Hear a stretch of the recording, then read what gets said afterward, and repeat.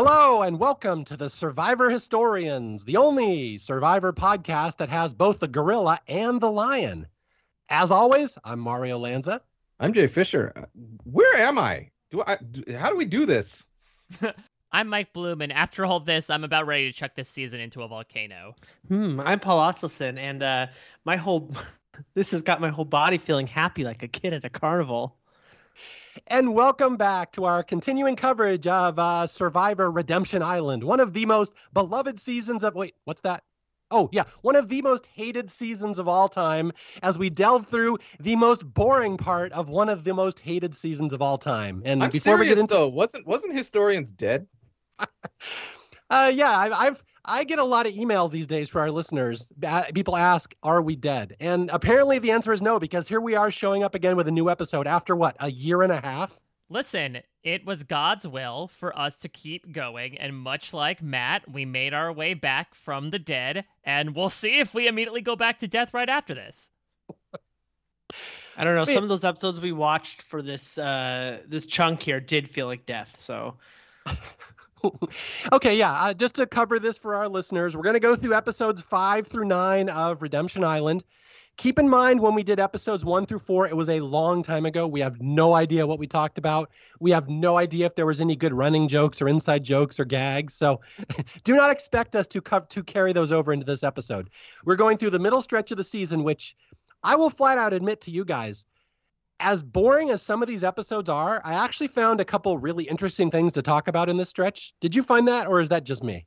Well, we're going to touch upon, in my opinion, probably the only other, not interesting, but I would say pretty compelling episode of the season, which is the merge episode where Matt gets voted out again. I would argue, I know you said it's the most boring stretch. I will still say that it's yet to come. There's a chance we're only going to dote upon the beginning of the pagonging of the Zapateras. What I will say from my perspective of watching this particular batch of episodes back is, I don't know if I felt a different way back when this aired in 2011, but this is one of the only seasons for me where I kind of dislike at least a little something about each and every person in this season.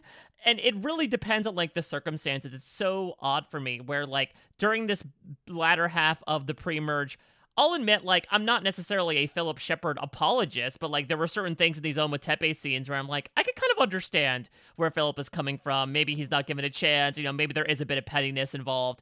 And then, it hits the merge, and he is a braggadocious a-hole for most of it. And you're okay, well, then never mind. You're back on my shit list. And so that's kind of been my impression this entire time is, and I guess that's more realistic, I suppose, to how we're supposed to view people out there on the island. But, yeah, it's rough. It's real rough, with the exception of that merge episode. Right. Well, and I think maybe this is some of the stuff Mario's alluding to. There is some good stuff in there, some of the themes of the season and the overall story arc are actually really interesting and fascinating. The whole, how long we take to get to Matt Elrod's whole episode here, but there's nothing else. I feel there's nothing else to support it. We have the couple main storylines we're following, and then the fluff that normally that's the really fun part of Survivor 2 is all the, Mario, you write about all the funny stuff. I feel there's so much of it that there's just nothing there to support the main story we're following here. So we have to go through all these episodes where nothing really happens. There's nothing really else interesting going on. There's people that we do not care about and, like Mike said, actively dislike. So that actually might be a great recipe for a Historians podcast. It might be, but I think you're touching on a larger theme in a lot of ways. And it's not just old man yells at cloud kind of thing, right? But we have talked on this podcast a million times about archetypes of characters in the show and things like that. And there's a lot of structure in the sense that they find people who are going to come up short, like a Rob Cesternino and stuff like that. And then they have sympathetic winners, unsympathetic winners, deserving winners, or colorful person here, or really funny person here, or this is a weird dynamic here. And they have all these sort of different things. But I'm reminded of it. I think it was a Family Guy episode of one time where I think Peter Griffin makes a joke and he's digging on the old sitcom Scrubs, where he was basically I sat down and watched Scrubs, and then I was who's the funny guy? And I feel that's with Survivor, not in the sense of who's the funny guy, but with this season, sort of like what Mike was saying, there's not anyone people don't need to be likable. We watch television shows where everybody is wholly unlikable. I would argue that Seinfeld's a little that way. It's Always Sunny in Philadelphia is definitely that way. Like you aren't supposed to root for the gang on It's Always Sunny in Philadelphia. You're supposed to, you enjoy them and they make you laugh, but you're not rooting for them, right? When their weird schemes fail, you're like, ha ha, your scheme failed. But with Survivor, usually with the arc of a season, you like want to root for somebody, you want all these sorts of things. And with Survivor Redemption Island, it's kind of like, who am I rooting for? What's happening? Yeah, this definitely ties into something I write about a lot. And I'm actually currently writing, I don't want to date this podcast too much, but I'm writing a Funny 115 entry on South Pacific, which is obviously the season after this. And I am a big fan of South Pacific, to the point that I've often said I think it's my favorite season between 10 and 30. I just love that season so much.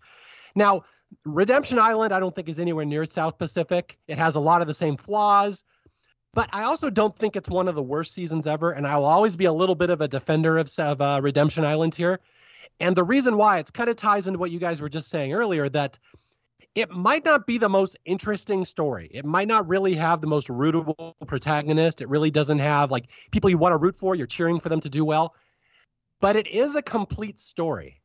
And this is one thing I bring up later as we get into much later seasons of Survivor, like after season 31 through 40, whatever. Those never feel like complete stories to me. They feel like highlights, like individual episodes that don't really fit in any bigger picture. Everything resets after one episode. What I like about Redemption Island is it does feel like a complete story.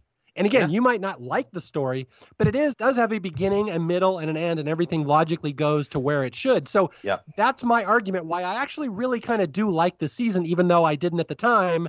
I just saw seasons later that I don't think do this as well as Redemption Island does.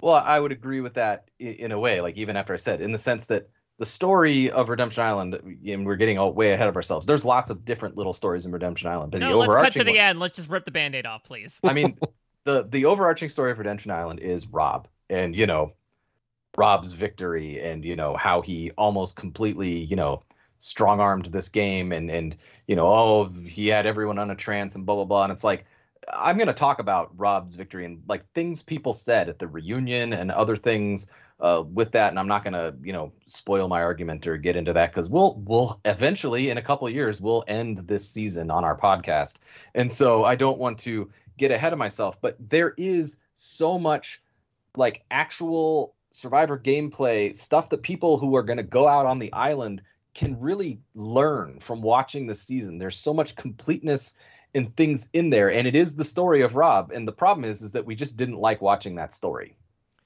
I think, meaning some of us. Some people really loved it. Some people were super into Rob and all that sort of stuff, but a lot of people were like, "This season's boring because it's a begonging and Rob's got everyone under control." And blah blah blah. And it's like, yeah, that's the story. Mm-hmm. It's an interesting psychological study, especially as we get to like the first part of the post-merge, right? There's a reason why the world cult is enacted so many times. And to your point, Mario, we're going to see it to a different degree, I would say, in season 23 as well. But like, it's ugly behavior, but always interesting to see on reality TV. But interesting is not necessarily the same as enjoyable.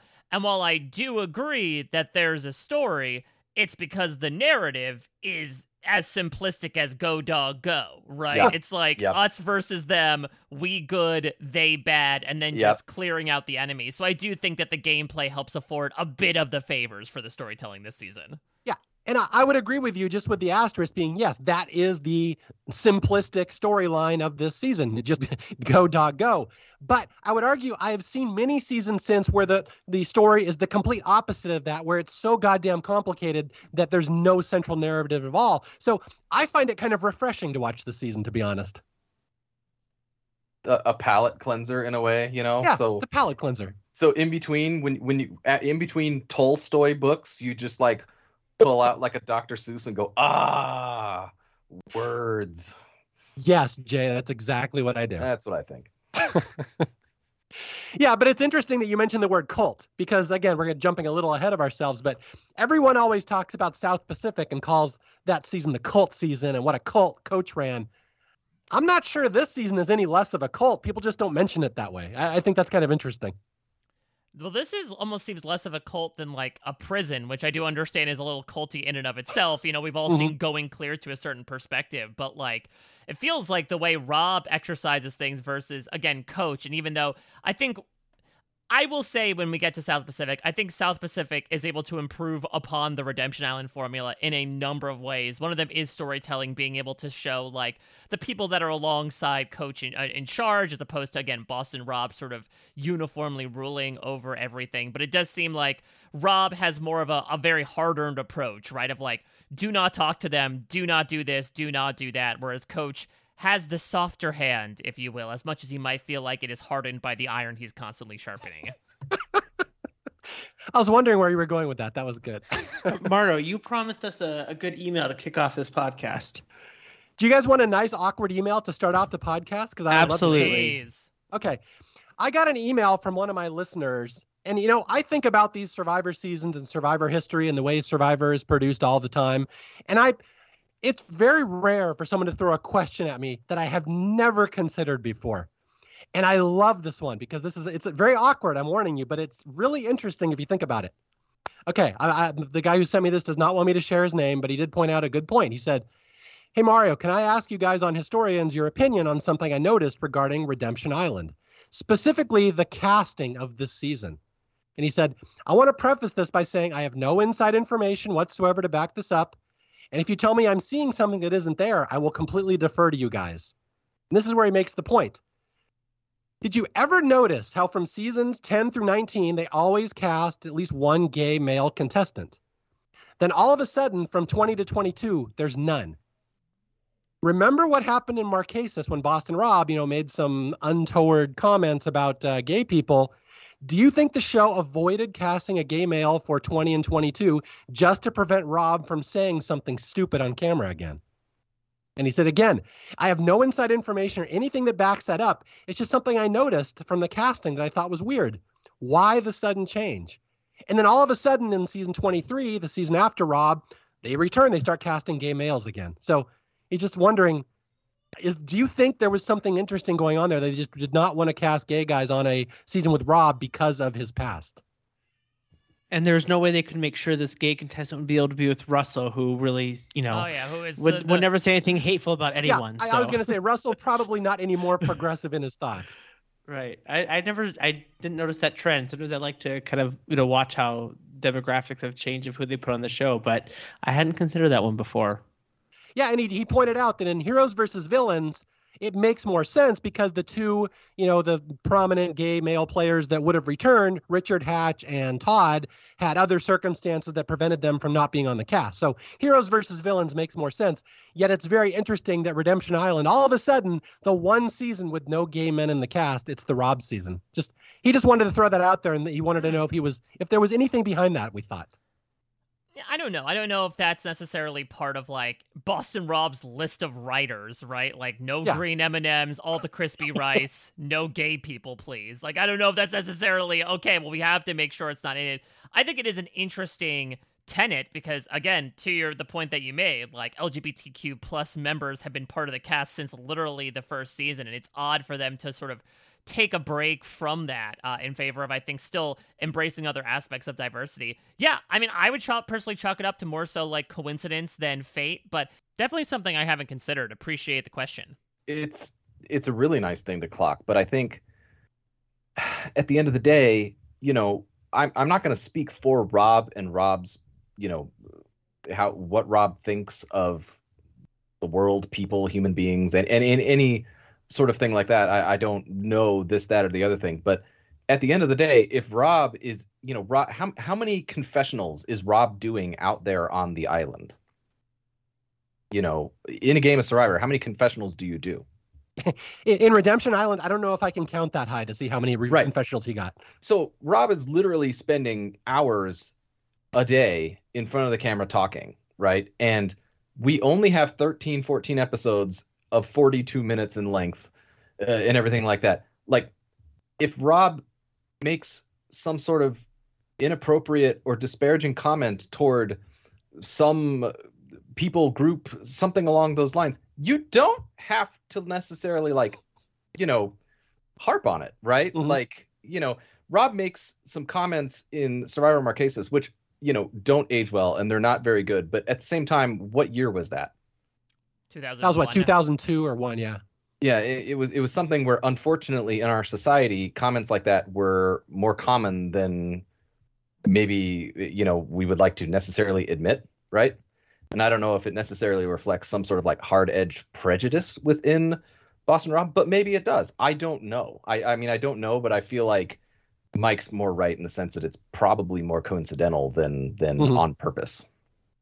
Yeah, because of course we don't know who was in casting until the last minute if people had to drop out. So yeah, I suspect it's just a coincidence, but it is kind of amusing. It's right here during this era when Russell all of a sudden becomes the voice of the show, and then Rob comes back and they want Rob to be the big fan favorite superhero. It is an interesting little coincidence that all of a sudden one aspect of the cast was kind of removed very quietly for a couple seasons.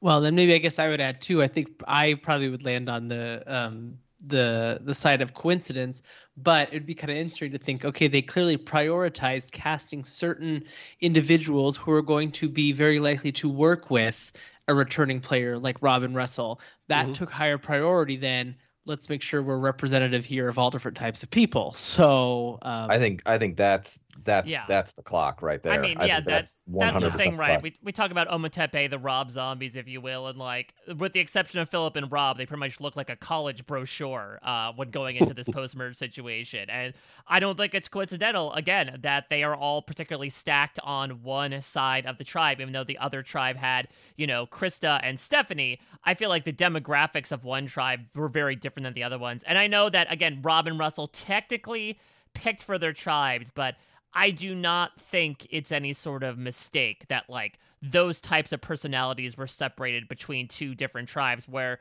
whether it was Rob or Russell drawing that Ometepe buff, I'd like to believe they were probably having people that are going to be more amenable to work with them than on Zapatera.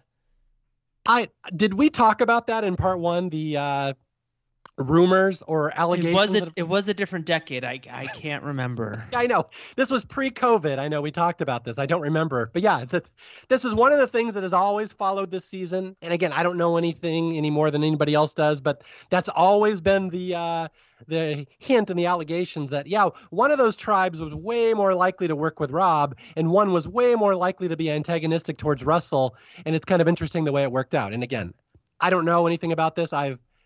I've talked to people over the years that have had suspicions, but none of us knows this. These are just rumors.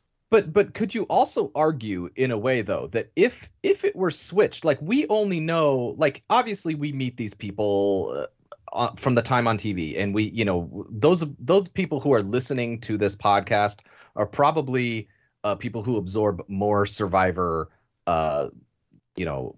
literature for lack of a better word. Like they are absorbing more media dealing with Survivor. They're listening to Egg's interviews. They're probably listening to Rob Sesternino's podcast and all of the wonderful interviews that's happening there with people. So like, it's you sort of get to know the contestants, even though you don't really know them in real life and all that sort of thing. But with that being said, could you necessarily make the argument that if it were reversed and Rob went to Zapatera and Russell went to Ometepe, you could make an argument that the Zapatera rallies around Rob and Ometepe is just an absolute mess? Because I think this was a slam dunk for the producers either way. They get people who think for themselves. They get some people that, young girls or whatever that Russell likes to, prey on for his alliance in both sides, for lack of a better word, right? Like I'm going to get this dumbass girl alliance or whatever Russell said,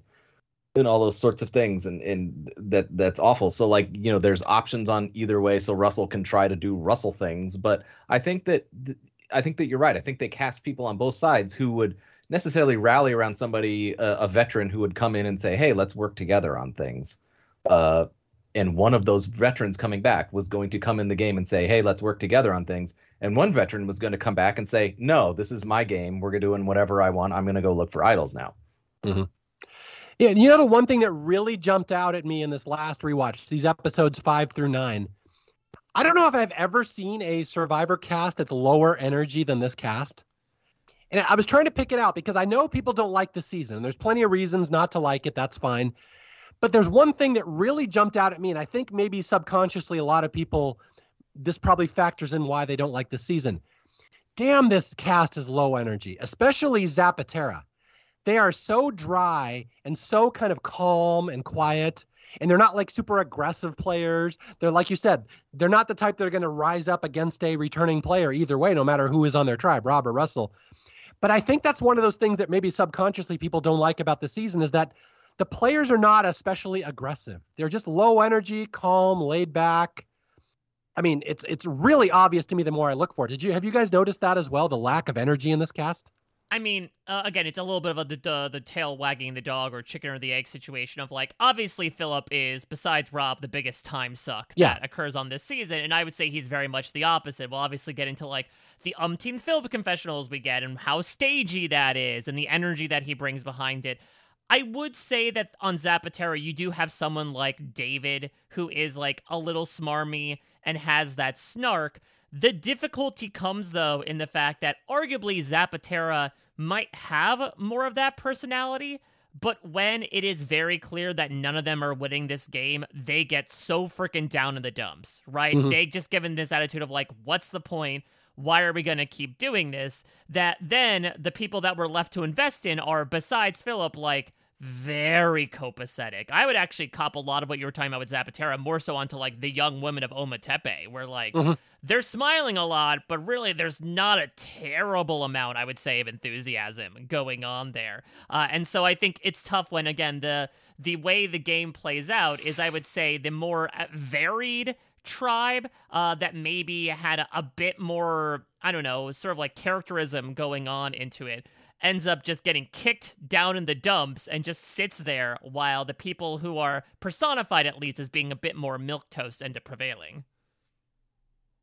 Yeah, and I mean, go ahead. I think there are comparisons either way. It's going back to my if Rob had landed on Zapatera, because we have Philip, who, I mean, Philip is a character, and we've talked about Philip. We're going to talk more about Philip. Philip's just prevalent everywhere, right? But Philip, with all of his characterness, what happens when Rob is there giving him orders and telling him advice? Philip's like, I'm a former federal agent and I, serve this, and I am going to follow you faithfully and blah, blah, blah. And it's like, you have David Murphy on the other side, who is, as Mike said, trying to game this game. He's trying to play and be a player and make moves and, all of those Jeff Probstisms and all that sort of stuff. But it's like, that if Rob is on his team, he's with him. You know what I mean? Because he's like, Rob's going to make some moves and I'm going to make some moves with Rob. And maybe he tries to cut him later and all that sort of stuff. And that's fine. But I think that there's comparisons on either side to where no matter where Rob landed and where Russell landed, Rob was going to probably be all right. And Russell was going to struggle.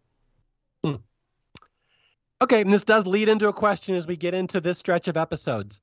In part one of the podcast, I know it was pretty accepted that we all went into this podcast expecting not to like Redemption Island. It's not a very popular season.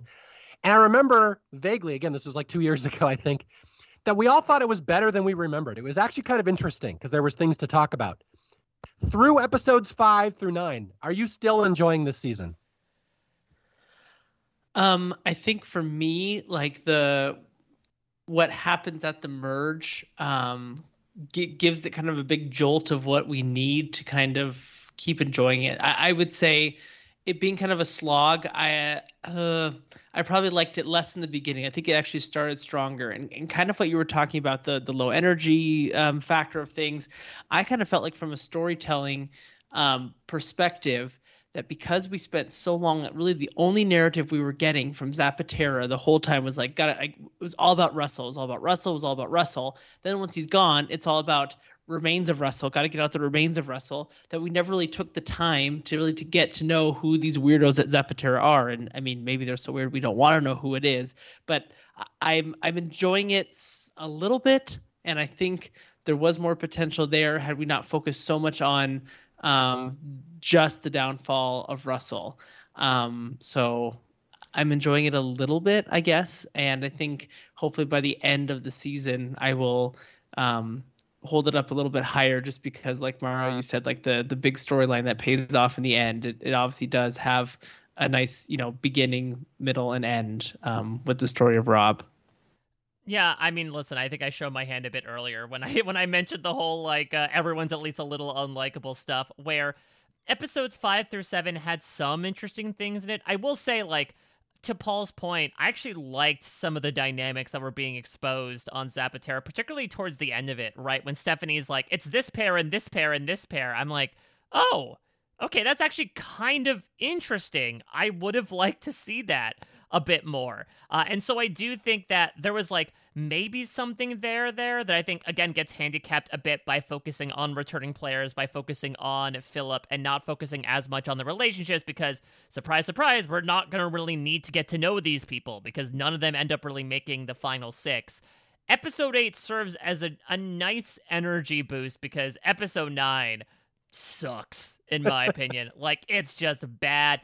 The challenge, I mean, talk about low energy, the challenges really start seeming pretty lazy at this point. It doesn't help that, the Nicaragua coast, we talked about this in the Nicaragua season, right? It's just muddy and brown and gray. There's nothing even interesting to look at.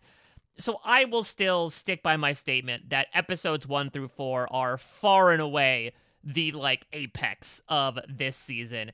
And it really started to downslide in 5 through 7, hit a brief plateau in 8, and is now starting to downslide even more so in 9. Let me ask you this question. Does it seem to you, when you're watching this episode, that anyone is having any fun? No. Nobody. The only person who's even silent in the season is Rob and once in a while Philip. And that's really about it. Because, I get that Survivor isn't fun in a lot of ways. You're out there starving and cold, and it doesn't seem necessarily that fun. But I mean, people are out there, they're making the best of it. They're creating fun social situations. I mean, look at, the wake up radio thing on for Mara Amu and the games that people are learning to play. And I'm sure they're doing some of that, but God, every time we see both Ometepe and Zapatera on TV in these episodes, no one is having any fun. And they look like they're not having fun. They're looking like everything is miserable and they hate it and they don't necessarily want to be there. And that's cool. I get it in some ways. But like anything, if you have no joy doing something, it will look joyless. And that's, especially, when you're acting and things like that, you don't, even if you're playing a character who's supposed to be sad or angry or crestfallen, if you love what you do, that love is going to radiate out through the emotions that you have. And if you are checked out and you don't want to be there, that's going to be very apparent. And it's just tough to watch these episodes because I'm just there is no fun being had. Even if there isn't a lot and they're not showing it. Yeah, and I would definitely file that away with compare and contrast this with South Pacific, our next season, where it looks like everybody's having a blast at all times. It's like night and day, these two seasons. And I'm very interested when we get to that season to talk about why things might work a little more in that season, even though they don't in this one, even though they're ostensibly the exact same plot. I love South Pacific too, Mario, so I can't wait to get to that in, about 7 years. Okay, so with that, let's go through this stretch of episodes, which admittedly we're not super excited to get into. But again, we're the historians. Do we have to? Yeah, I know. Sorry, Jay. We could just, if you want to fast forward to the end or put us on 8 speed and make our voices sound even more chipmunky than usual. But again, we are the historians. We will try to make it interesting. I have, for some reason, 23 pages of notes for these 5 episodes, which I have no idea how I did that. But admittedly, most of that will not be things that actually happen in the episode. It's just a plot points or topics I want to bring up. So just saying this thing happened and then this other thing happened. Yeah. Well, let's start with episode 5 and let's start with the title of episode 5. We Hate Our Tribe is the title. There of you go. Now, I thought when we were preparing the notes for this, I saw, for you guys who don't know, we have a little email thread on Facebook where we talk about these episodes as we're planning them. You guys came up with an alternative title for this episode I saw the other day. Would you like to share that? Oh, yeah. I think it's you had mentioned, Paul, something about Krista, who unceremoniously gets voted out. But again, because of stupid Redemption Island, doesn't leave the game in this episode. And I just completely reflexively said Krista munches butt, which I don't know. And if then I agreed. She's a muncher. She's a muncher. She's not a smasher. She's a muncher. We'll talk about it. Like, she really, again, all these people get under my skin in at least some point over these 5 episodes, and we'll get into how Krista probably worms her way closest over the course of this thing. And that's so good. I want folks to point out, like, I don't know how many years ago it was, but just so you know, we have named the chat that we talk to each other in as the Smashers. Like, that's how good that joke was, and how much we love. Well, it's not a smasher. It's like, then we're like, oh, Muncher, and it's like, I'm expecting our chat to change names. You know, like, it's so good. Yeah, so however you title this episode, it's either the official title, We Hate Our Tribe, or the historian's title, Krista Munch's Butt. Those are the two Again, just the pure hatred that you guys had for Krista as I was listening to the reading your notes. Okay, so let's go into episode 5. At this point in the season, I will try to put you back in a picture here. I don't know if people don't remember this. Zapatera was winning this game. Russell's tribe was beating Boston Rob's tribe. I know it's kind of been lost to history at this point, but they were winning. Then they threw the challenge. They got rid of Russell. Ever since then, it's been a slow chipping away as Ometepe will be chipping their way back into this game. And Jeff Probst and the previously on segments will never hesitate to forget us that they threw a challenge and it was a stupid idea. Right. And I just want to do here. I think too, actually, I think this was it was a logical place for us to kind of start and pick back up. I think dropping us at this point is probably what made this stretch of episodes weaker, because I think that some of the fun of the pre-merge is the switch from the winning streaks. And I think we don't really get that because we jump right in and this is going to be, we're in the losing streak. So I think that might be important to note as well. And I'll also say, I believe I brought this up last time 50 years ago, but like, again, and they're going to keep putting this out here. Julie's going to say like, oh, I think we set a curse on ourselves. Like, if you look at the challenges that Zapatera ends up losing by, I'm going to put this firmly on the shoulders of the Greek silent god Grant Matos, because this dude stealth R-Usly, like, crushes a lot of these challenges on behalf of Ometepe. And even if the bandy-legged troll was on this tribe, that's not going to help them for shit. I know that we're going to have this narrative of like, oh, Sarita freaked out when they were untying bags, but I don't know. Like, I'd like to believe it if I see it. If I go into the Sliding Doors universe where Russell ends up staying on Zapatera, I can't really imagine a situation where they are guaranteed to win these challenges over Ometepe. Yeah, and this is one of the points that I definitely wanted to make in this episode. Yeah, everybody remembers Boston Rob being a one-man show. Boston Rob is amazing. Jeff Probst will openly fillet him in every previously on segment.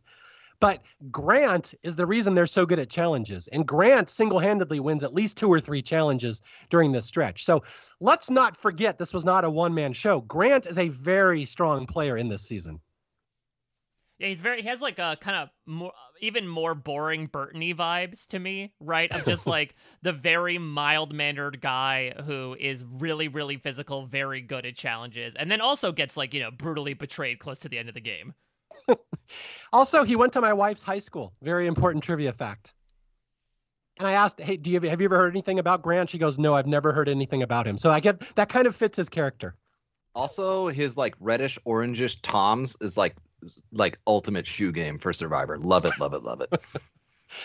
Okay, so let's get to episode 5. So Zapatera is about to start their long losing streak, and basically, if I recall, there's only 2 storylines really going through the next couple of episodes. There's on Ometepe, it's everyone trying to deal with Philip and his pink undies and him just driving everyone crazy. And over on Zapatera, it's just Stephanie and Krista continuing to munch butt because they're so annoying that they were teamed up with Russell, and Russell got voted out, and now they're mad. So the next 2 episodes are just them being mad about everything, and the older people in the tribe hating them, and them hating the older people. So admittedly, this is not an especially exciting episode to watch. I'm looking at my notes here. I'm like trying to jump in here and help you out here, Mario. No, nothing at Zapatera. Thought so dull. Who are these people? Well, sure. Let's talk about the Philip stuff though for a second, because like this first part of the episode, right, is the infamous stuff with Ashley and Natalie, right, sitting like inches away from Philip and actually putting their hands up in front of his face. And again, I'll go back to a point that I made before that like, I do think that, look, Philip certainly provides some aggravation from certain perspectives, but I do think that, like, the way he's kind of being treated there is a little rude. I think if anyone held up their hands in front of their face in front of me for a long time that wasn't my 3-year-old child, I think I'd feel a certain way about it. Yeah, I'm definitely kind of sympathetic to Philip through the season. Now, admittedly, I know we brought this up in the first part. I still, to this day, see a Philip wins Redemption Island edit in this season, and I know you guys disagree with me. But I have some sympathy, because a lot of the time, I think the points he's making are correct. He just doesn't make them very well. Yeah, that's the thing, right? Is that I do think he is speaking the truth, but is, as always the case in both reality TV and life, right? It's like execution versus intention. That Philip has an accurate read, I think, on everything that is happening, but the way that he ends up going about things, and in particular bristling with people, ends up just really almost like compromising any sort of goodwill he might have brought to the tribe. But, I mean, you know, we're talking about this batch of episodes, interestingly, is going to start here, right? Where it's like very, very prominent that Philip is on the outset here. And then this whole batch of episodes, right, is going to end with Philip patting these people on the leg saying he's their new family. Yeah, and again, I think we brought up this point probably in part 1. You may love Philip. You probably hate Philip even more. There's probably no middle ground with Philip, but I cannot imagine how dull this season would be without Philip there. Thank God for Philip. Exactly. That's exactly what you said. There's almost nothing happening other than Philip. I don't care how much munching is going on, okay? You cannot... There's not enough munching in the world to compete with what we have here with Philip. So, yes, thank God for Philip in the season. You bring up the great fascinating point of the fact that, like, Philip can read people really well, and he has a good finger on, like, what's going on in the pulse of this game. But I always have this feeling that, like, he shows up to tribal council kind of like Charlie from It's Always Sunny in Philadelphia, just like pops up and goes, "Wild card, bitches!"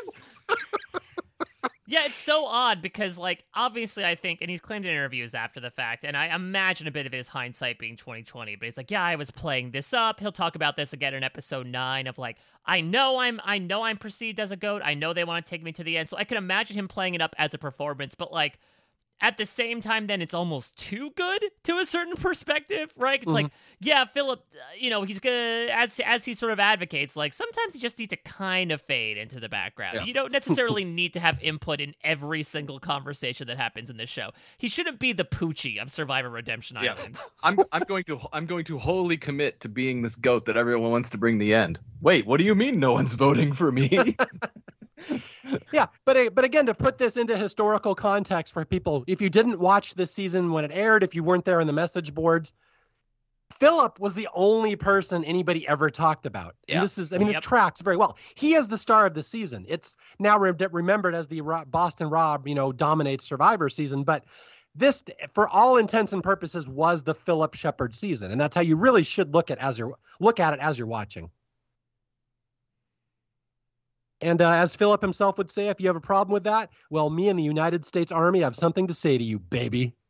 It's like taking Rudy and, like, trying to one-up him or 3-up him even by being like, I'm going to sick the entire army on you, not just the mercenaries that Rudy was talking about in his All-Stars final words. I'm going to send I got a lot of friends. Exactly. I know a lot of gorillas and a lot of lions. Okay, although that does tie into one other thing. This has been a long-standing rumor. I don't know if this has been proven true, but the next season after this, you know, Coach versus Ozzy, that makes no sense. Nobody cares about Coach versus Ozzy. I have heard at the time it was supposed to be Coach versus Philip, which makes a lot of sense if you realize what a big character Philip was here at the time. Yes. Can I just note here, we're supposed to be talking about episode 5. We're trying everything in the book to start talking about South Pacific and other things to not actually talk about the episode because there's nothing here because it does the same thing. It's like the same 5 lines repeated again and again and again and again and again.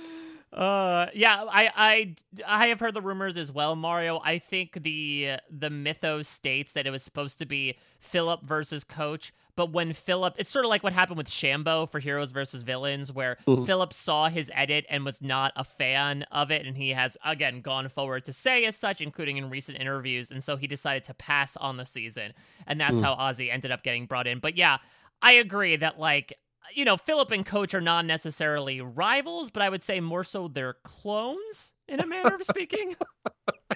I can't even imagine how over the top that season would be, Philip versus Coach.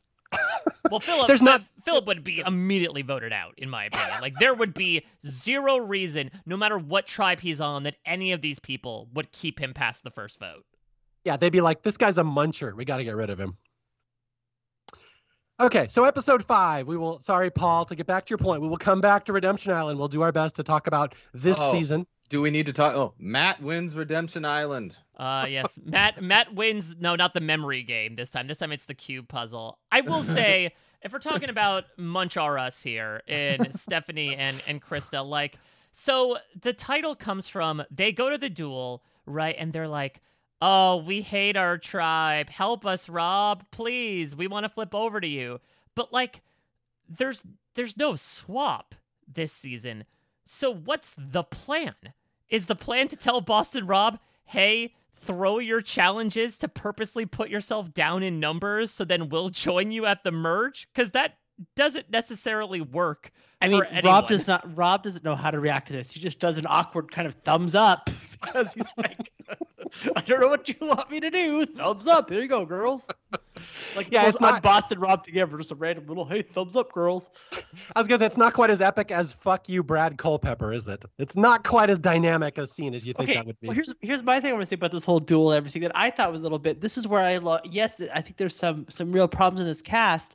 But in the first couple episodes of the season, Christina had made such a big splash, on the opening of the season. They give her nothing in this. She doesn't say anything at Redemption Island. They don't get her take on anything. She leaves without final words. And there's like, okay, she was kind of a big part of the opening of the show, and she was the real, threat to Rob at the beginning of the game. And I thought it was kind of a slap in the face to her that they didn't give her anything there. So I think a lot of what they're showing really was a choice from the producers and editors here, how they portrayed this, not just people not giving them stuff, because we know she could at least deliver some good stuff for us. It was interesting for me to watch this show for that reason, because I really remembered, and when I was rewatching for these podcasts, I was really like into watching Christina. Like, I don't know, I was fascinated with all of her airtime, right? And when I think of Christina leaving the show, I think of her game being voted out, and I don't think of the redemption loss, and this is why.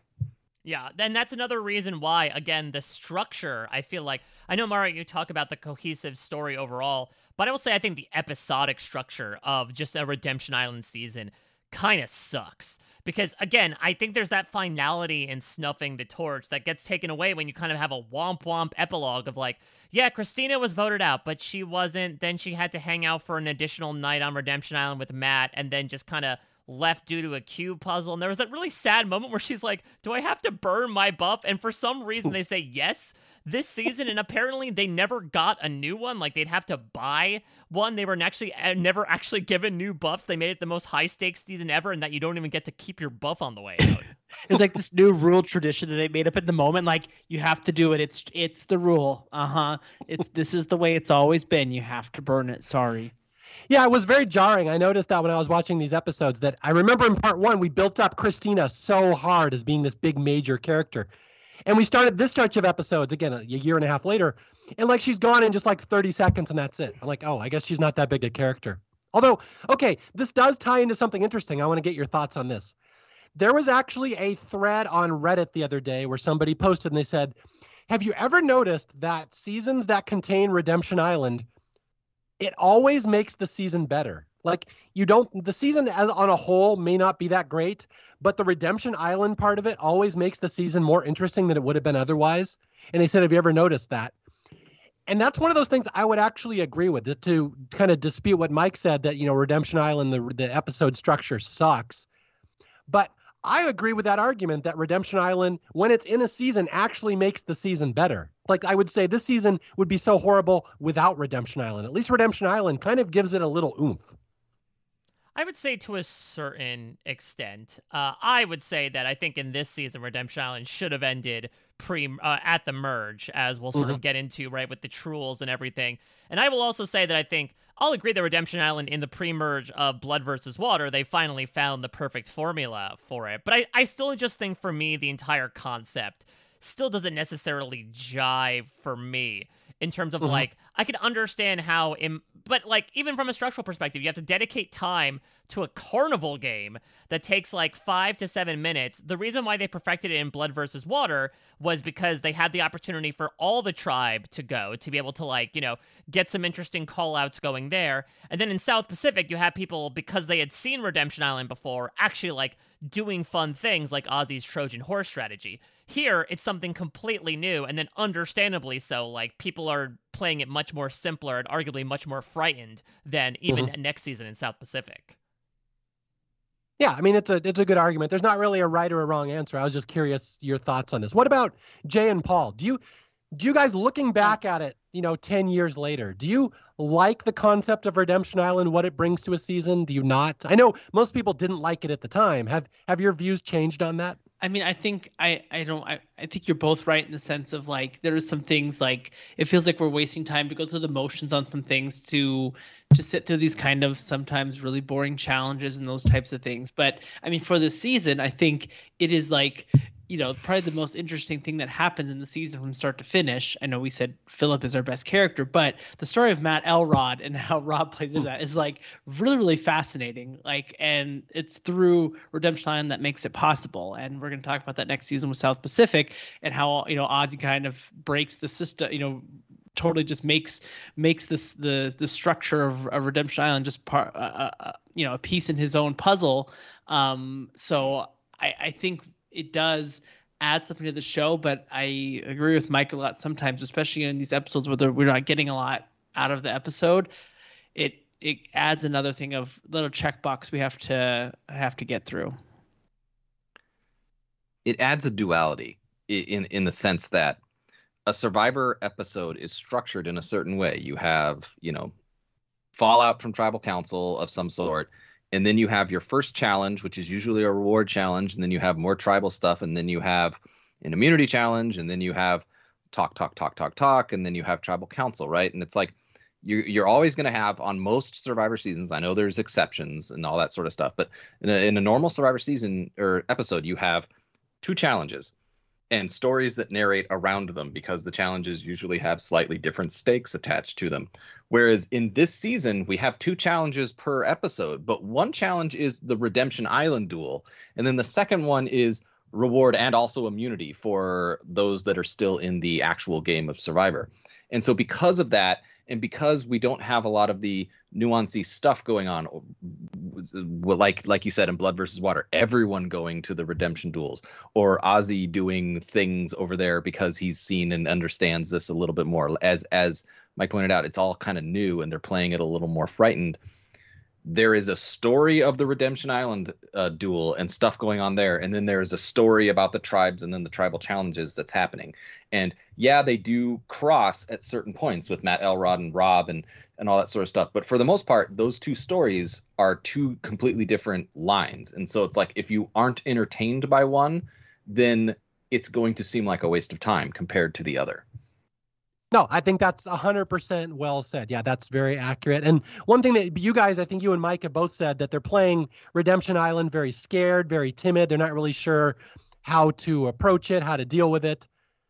I have to remind people who are listening to this episode for the first time, this was indeed the first Redemption Island season. So historically, that makes sense. And that's how the viewers would have watched it as well. They're very timid. Like, how is this going to work? When's a person going to come back? What's the person when they come back? What are their mindset going to be like? So the timidity, I think, it's kind of charming in a way because it's players learning a new twist for the first time.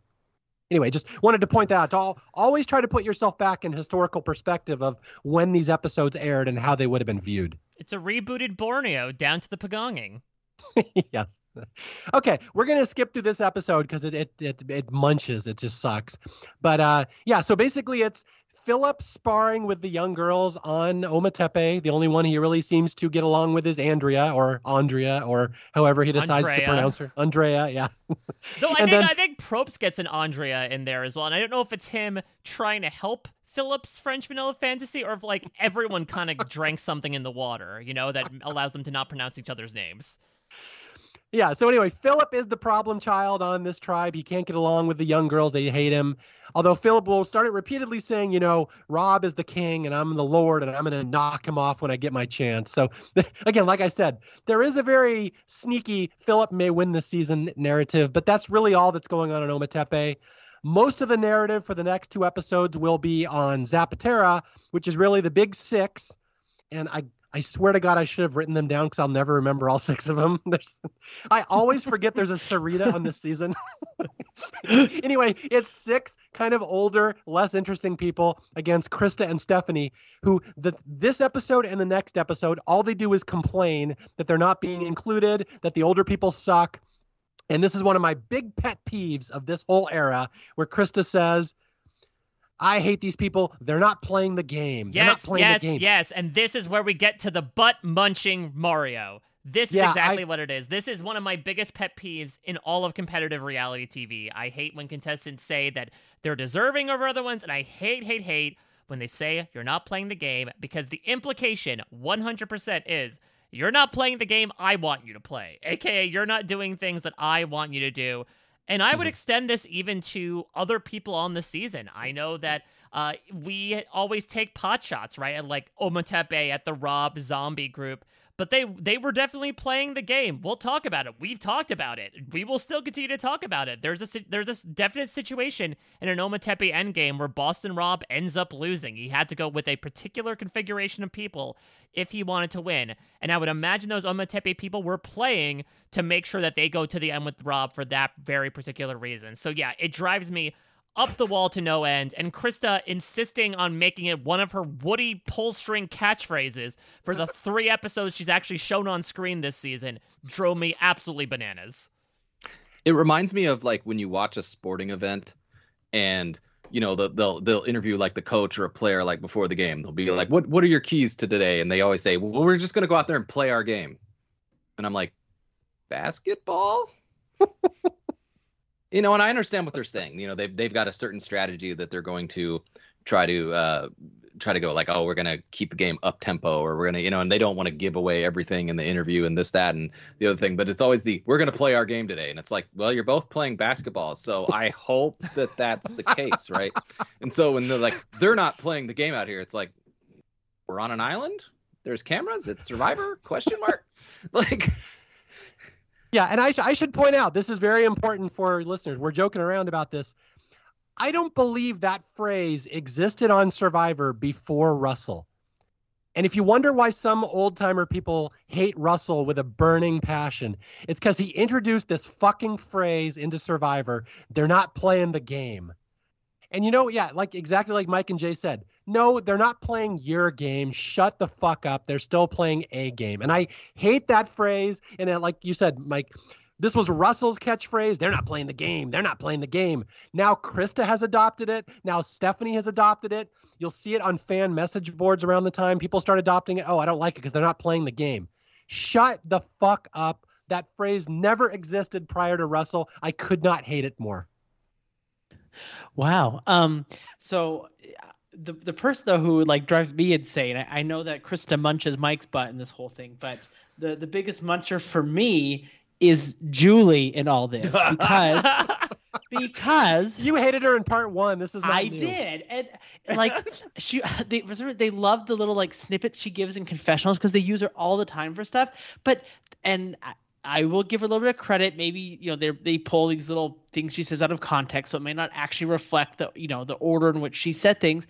But like during this whole thing and before we move into the immunity challenge and stuff, then they have her, she's talking about how like, oh, I'm kind of afraid because we threw that challenge. I think it might be karma. Like, uh-oh. And then when we eventually get to the challenge loss, we have her saying, oh, we actually won today because we get to get rid of one of the girls. So like it was actually a winning situation for us today. And just like she always flips to be whatever like is the most suitable for whatever's happening in it. So yeah, she munches in a different way. So wait, Krista is a muncher, and because Julie talks shit about a muncher, that makes Julie even a bigger muncher. Is that what you're saying? She munches bigger and differently. This is like Super Pac-Man at this point. Yeah, so yeah, there's Just a lot of nothing burger going on in this episode. Krista and Stephanie whining, nobody's playing the game. And then we go to the challenge. This is one of those blindfolded challenges where someone leads the rest of the tribe through an obstacle course. I will say, like, at least the highlight here is Ralph, right? Like, Stephanie gets picked, to your point, because I guess it doesn't get shown in the edit, but according to David, Sarita, like, insisted that everyone take turns, but listen. But hold on, before you get too far, Mike, it started coming out to me. I picked it up in this scene right here where they're picking who's doing what. I start realizing here how Sarita uses words incorrectly and kind of messes things up. Like, she starts talking about Stephanie gets to do it because she's a linguist. Exactly. We all speak different languages here, and so Stephanie will be able to communicate with us. She's a universal translator. She's a study of linguistics. She really understands, so many things about language. So that's why we're going to put her on this role. Nobody else is speaking the game. They're not speaking the game like she does. Well, to be fair, you probably need a linguist, right? When Ralph's like, "No, there's nothing here. Where do I go forward, Stephanie, or backwards?" That's why they picked Nick Brown back in Australia to, be the first kind of caller for that blind. Nick Brown was such a linguist. I didn't know that Ralph was also Hamsar. We should also say, not to date this podcast too much, but unfortunately, as awkward as it is to announce here, Ralph Kaiser sadly did pass away between recordings. Yes, bless his heart, we do miss Ralph. But that being said, Mike just uttered one sentence that's never been uttered in the English language before. Hey, you know what the highlight of this part is? Ralph. I mean, listen, we were talking about with Christina, like, Ralph kind of brings to his time. Like, they always go to him for those little things. And I think to a point that Paul made earlier, like, that would be not A or B material, but, like, really great C material to pay attention to on a season. Unfortunately, we have to rely on this as, like, the A or B material. They're the third string QB that got called up because everyone else got injured on the field. Yeah, he's Big Tom's crazy cousin who's been kicked in the head by a horse, and they keep him up in the barn. He's our main narrator for Zapatera here. Also, rest in peace, Ralph. Anyway, so yeah, the reward challenge, immunity challenge is the caller. They put Stephanie as the caller because, quote unquote, she's bossy. So apparently that's good. But then at the end of the challenge, she has to solve a puzzle. And so we find out later, she's not good at puzzles. Perhaps we should not put her as caller. Anyway, I don't care about any of this. None of this is interesting other than the fact that as much as Probe says Zapatera is cursed and they can't win because they threw a challenge when they threw it to get rid of Russell, they actually do really well in most of these challenges. They just kind of choke at the end. And this is actually a fairly close challenge. Just Stephanie gets beat at the end by, who does the puzzle? Is it Rob? Yeah, I mean, safe to say if it's puzzle and Omentepe, it's going to be Rob. What? I thought David Murphy was the big puzzle star of this season. How dare you? Yeah, well, it's also interesting, though, that, like, and I guess this benefits from Rob's expertise, right? Like, he kind of breaks the first part of the challenge by just having one person go out and collect all the tiles, which ideally is probably the way you want to do it, right? It's like, okay, I know that Grant can listen to me. I'm just going to have everyone else stay put and Grant go grab all the bags. It's because nobody else was playing the game. Only he was playing the game. All right. So anyways, Ometepe wins this challenge. They narrow it down to 8-7. And again, just to remind people, Ometepe has never led in this season. They're the big underdogs. They're slowly chipping away. And what do they? They win a reward. They get some coffee, whatever. I don't fucking care. And they get the caffeine and sugar reward. That's right. The donuts, the sugar. And then Rob finds an idle clue. And he's like, I already have this idle clue. So, or no, he switches it. He goes and switches it with the one he already has and gives it to Grant. Again, none of this is remotely relevant to the season. But we have to fill 60 minutes of an episode. And I will say, though, I think I was relatively entertained by this. I mean, obviously, like, the big highlight is going to be Rob tossing an idle clue into a volcano, which will make, Monica Culpepper watch and think about something years and years after the fact. But it's fun to see Boston Rob be, like, a little more impish and puckish, in my opinion, because Boston Rob is usually known as, like, especially in Marquesas, right? Like, he was the laid-back shit talker. He just sit there and just, like, absolutely lay into people and mock them and make fun of them, and he still is certainly doing it here. Like, I'm sure he is thrilled to be on a tribe with Philip because it gives him stand-up material for 39 days. But I do like when Rob gets to be, like, a little schemy, not in the way of strategy, but just, like, not even pulling pranks, but just, like, doing stupid shit that he, as he talks about later, right, like, keeps him entertained. Like, like you said, getting a clue, switching it out with the first clue, which was much more vague, and like passing it off, and then making Grant dig the clue and bury it like an idle clue tree is going to grow from it. Like, it's very clear he's just trying to entertain himself, but also I think from his perspective, it's his fourth time out. He knows what's going to make for good TV. And I would say relative to a lot of other stuff in this season, I guess it does comparatively. It's the equivalent. It's the, Neo in the Matrix with the I know Kung Fu moment, where he is so like ahead of everyone on Ometepe because he's played this game a billion times. And he's, no matter what your opinion of Boston Rob, he is a competent enough player, right? Like, he's good at challenges. He's good at puzzles. He can relate to some people. He can, lead a tribe in some ways. Like, are there shortcomings and stuff like that? Like, sure. But he is, at the pinnacle of sort of, his prowess of this game.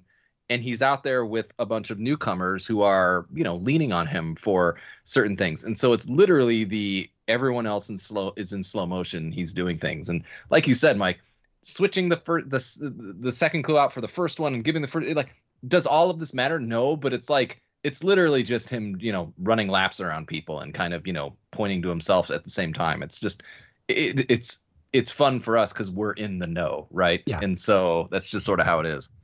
And to be fair, he's probably doing the producers a favor. He's like, there's not a whole lot going on. He probably knows what would make good TV because he's been around. So I'll give him credit for that. He's a producer's dream. He probably works very well with the production staff. Well, not to mention, I believe at this point, I know Paul is like a connoisseur of reality TV. You can correct me if I'm wrong here. Like, this is after his entire, like, against the odds poker reality show, yes, where I know that, like, he played a fairly large part as well with crafting that story. So yeah, he's like very tuned into, I think, storytelling on reality television.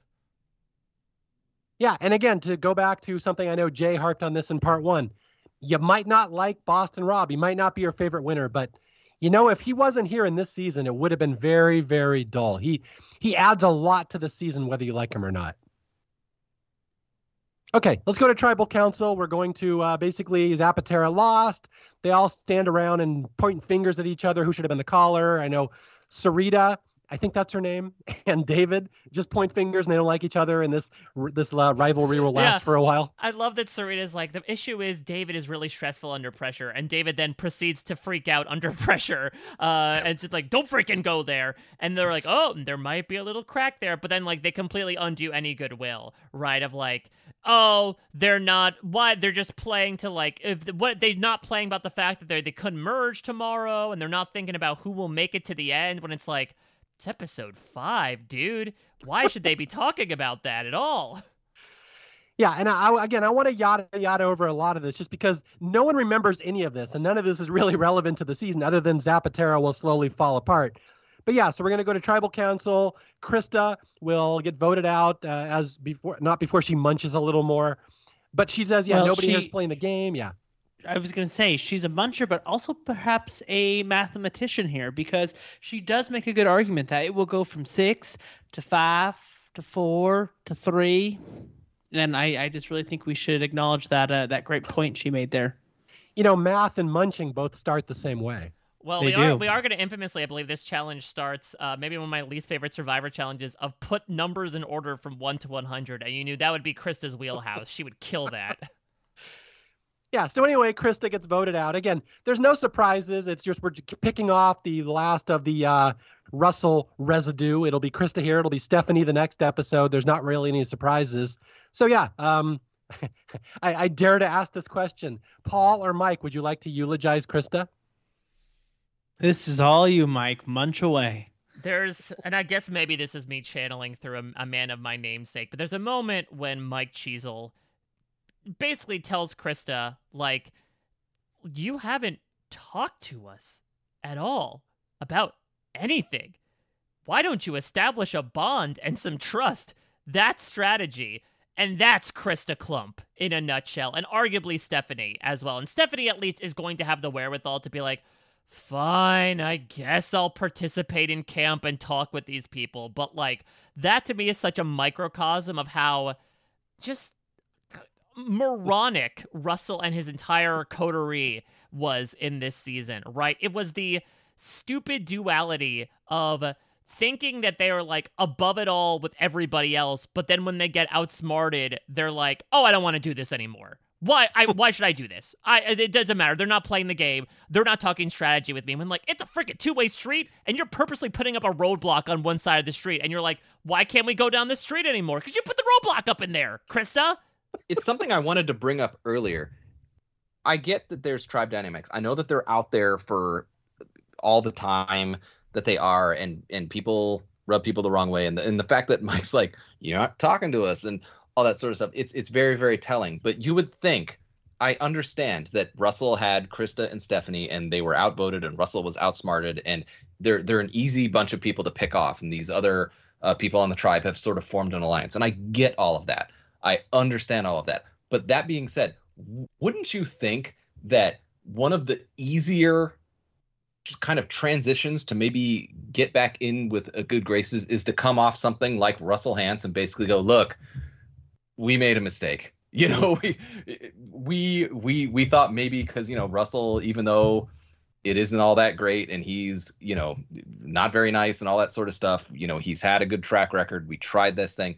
It wasn't good. We're so sorry. And, you know, it may not work, and it probably won't work. And I'm not blind enough to think that's 100%. But I feel like, wouldn't that be an easier way to get back into some sort of tribe's graces, especially as they're going to bring up in the next episode? Oh, Krista and Stephanie, not horrible in challenges. Maybe they could be, you know, part of this working alliance. Nope. And the other problem is that once they left, instead of trying that, Krista and Stephanie were like, well, we hate everybody. Hey, Rob, we hate our tribe. And it's like, are you trying anything? We try nothing and we're all out of ideas. Right, exactly. It's the legacy of Russell Hantz right there. Okay, yeah, so this next episode is really just the exact same thing as the last episode. I'm going to really yada through this one. This is really where the episode is called Redheaded Stepchild, episode 6, which talks about Philip. That's how Philip will constantly describe himself, that everyone hates him. They all look down on him. All he does is he tends the fire, and none of the young girls tend the fire. And when he asks them to help, they get mad. So that's Philip. Again, the entire plot line on Ometepe. Now let's go to Zapatera, or I guess we have to do the duel first. And there's actually something interesting in the duel in this episode where Krista goes to Redemption Island and she goes to meet Matt, and she basically says, you know, my tribe sucks. They're all terrible, blah, blah, blah. Please get back in the game, beat them all. But what's interesting here is right before the duel, where it's Krista and Matt on Redemption Island, she gets her luxury item, and it's a Bible. And oh my God, if you thought Matt was unstoppable before, this is like giving Popeye some spinach. Now Matt has a Bible on Redemption Island. This is like giving Coach a kayak. Ooh, put some God in me bod, eh? I was going to say, too, I had written down here for them when they connect. One, so Krista clearly was like, they were going for another Natalie White, right? Like, I mean, just the way, and I think it's kind of an insult to Natalie White to say Krista's like her, but her whole look, her aesthetic, we even have this towards the end of her run on the show, really comes out all of her religious beliefs and those types of things. But my favorite part of them kind of connecting together at Redemption Island is that they talk about, you know, how there's so much substance. I think Krista was so glad to talk to someone who had so much substance, you know, to them. And then like the next time we hear them interact, it's Matt saying, "You're not sneaking under the radar, Blondie." And she goes, "Neither are you, Blondie." Oh, look at all that substance there. Doesn't he say, "Ooh, good one," in response? There's a lot of substance there, Mike. I couldn't write it all down. So we have the duel. Krista goes and battles Matt, and hey, guess what? Matt wins again. And now after the duel, she gives him her Bible. So now Matt is armed with a Bible. He can read Bible verses anytime he wants. And like I said, he's extra powerful now. This is like if you give Big Tom some ham. This is now Matt with a Bible. The question is, I guess, I don't know if this is like religious, you know, exemption or something, but like, does this fall within the Vesepia category of like, you can't bring books out on the island as your luxury item? Well, I think it's it falls into whatever's going to really feed that narrative there, and I think that definitely was something they wanted from her. What if this was like the granola bar in Amazon, where it wasn't actually Krista's Bible? They just put a Bible in there to see what happens. Each tribe got a Bible to see what would happen. Yeah, exactly. It's like a hotel room, it's just in the drawer. And then Ralph finds he's like, "Oh, got a fancy book over here." But I mean, so much of, and obviously next season, we keep teasing next season, there's going to be a lot of talks about religion here. And there's a lot, I think everyone would agree, religious people, non-religious people, there are some huge eye rolls when it comes to the role of religion and it comes to playing the game of Survivor. But it's actually one of the things I don't hate about the season is kind of this question of how does that fit in? Because I think that is a question that's gone back, to the early seasons of Survivor, is how do people who have these really strong values enter this game of deception? And so I don't kind of mind. This one kind of came out of nowhere. It would have been like maybe nice to kind of get that ahead of time to know that about them. But I don't hate the religious undertones that we see throughout this season. No, well, it's the fact that it's so jarring, right? In the sense that like all we knew about Krista was Russell, everybody else sucks, and now we're like, oh, here's another side of Krista. Cool. Are you suggesting anyone surrounding Russell you would not instantly think of this is a strong Christian person? I'm just asking. I mean, you are just asking. Jesus wasn't playing the game. He wouldn't playing. All right. So anyway, let's move along. We've lost Krista. She's lost her duel, and Matt's got his Bible. And now let's go to probably most people would argue this is the most interesting and significant storyline in Redemption Island, Sarita's tooth. It is my favorite thing ever. It is like top 3 things coming out of Redemption Island. Like, I kid you not, the Sarita tooth thing, I absolutely love. So what was it? It said she cleaned her tooth with a dirty stick and now it's infected? And it got some bacteria. I will now munch my own words here, okay? Because I give Julie a lot of crap here, but Julie is amazing in the scene. How she is kind of like just they clearly like put a camera in her face. I'm like, can you explain what's happening with Sarita? And so she's kind of like doesn't really want to talk about that much, but she's like, well, apparently she was cleaning her gums with the dirty stick, and then she got some bacteria in it. I don't know how she knows that, but I think it's the Sarita tooth thing cracks me up every time. Okay, we learned a couple things in this episode. And again, I swear to God, I always forget Sarita is even on this season or a Survivor player in general. But yeah, we learned that she is an uptown girl. She has no business being out here. She cleans her teeth with a dirty stick, which infects it with mud and bacteria. And the entire plot of this episode, I always forget that at one point in history, you could base an entire narrative around this episode. Is Stephanie going to be able to unseat Sarita and get her voted out instead? Well, I mean, that's where I think that's I think where the shame of the season a little bit in this pre-merge and these Apatera people is like there clearly was some funny stuff happening here, but because we spent every episode with them up until now, the only thing was Team Russell and anti-Russell. We never really learned really anything about these weird characters and these funny scenes. So going back to your question earlier, am I still enjoying the season? Yes, the little snippets we get from people like Sarita, who yes is a Survivor contestant, those things crack me up and I do enjoy them. Which again goes to my point of if Stephanie and Krista had any modicum of effort slightly sooner, right? Because there does seem to be some sort of give and take in a way. It appears to be, whether it is or not, I don't know. But we get this thing where right after the tribal council in this episode, because they voted for Steve, right?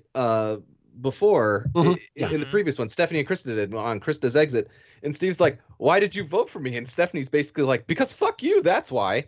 And, then in this episode, Sarita's driving everyone nuts. And then Stephanie goes to David Murphy and it's like, hey, maybe we vote Sarita out. And David's like, well, you're just going to have to talk to people and all that sort of stuff. And she goes to Steve and she's like, so about that, hi. And it's like, God. Oh. Well, I have to defend this a little bit. Is not only that scene where Steve said, why'd you vote for me? And she goes, because fuck you. I have to point out, Steve gives it right back to her and he says, well, you know what? It's just another instance of you being a stupid person who makes stupid choices.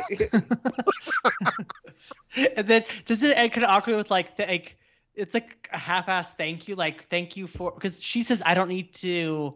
She said I don't need to like sit here and like explain this to you or something like that. And it was like, well, like thank you for your honesty. Thank you for your honesty or something like that. Yeah. Steve is so sneaky funny. He's one of my favorite players of this era of the show. Just I love his little comments. There's not a lot of them. Okay. Anyway, so Sarita. I know enough about doing historians with Paul to know that he's gonna love Sarita. I'm gonna love Sarita and hate Julie, right? Of course. Yeah. And we also know, like Krista is a muncher. Sarita is a cleaner. She cleans her teeth, so she's a cleaner. Sarita really is like the Zoe of this season. Like, definitely. How dare you? Sorry. You take that back, you son of a bitch. Yeah, I can't wait for Sarita's Stick Shack coming to Facebook in 2024.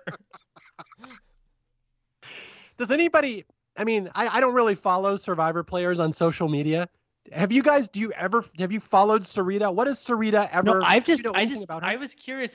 She worked like on some Toy Story movies and Ratatouille and I'm pretty sure she's just a collective figment of our imagination. I'm pretty sure as a Survivor fan base, we created an 18th contestant by the name of, it's like what they did with the Sears fan, Jimmy T contest and the Papa Bear contest that's going to happen next season of like, hey, everyone, let's work together to create a Survivor character. We made an avatar named Sarita. And they're like, why is the AI picking her tooth with a dirty stick? There's going to get bacteria in there. Well, sorry, it's an old model.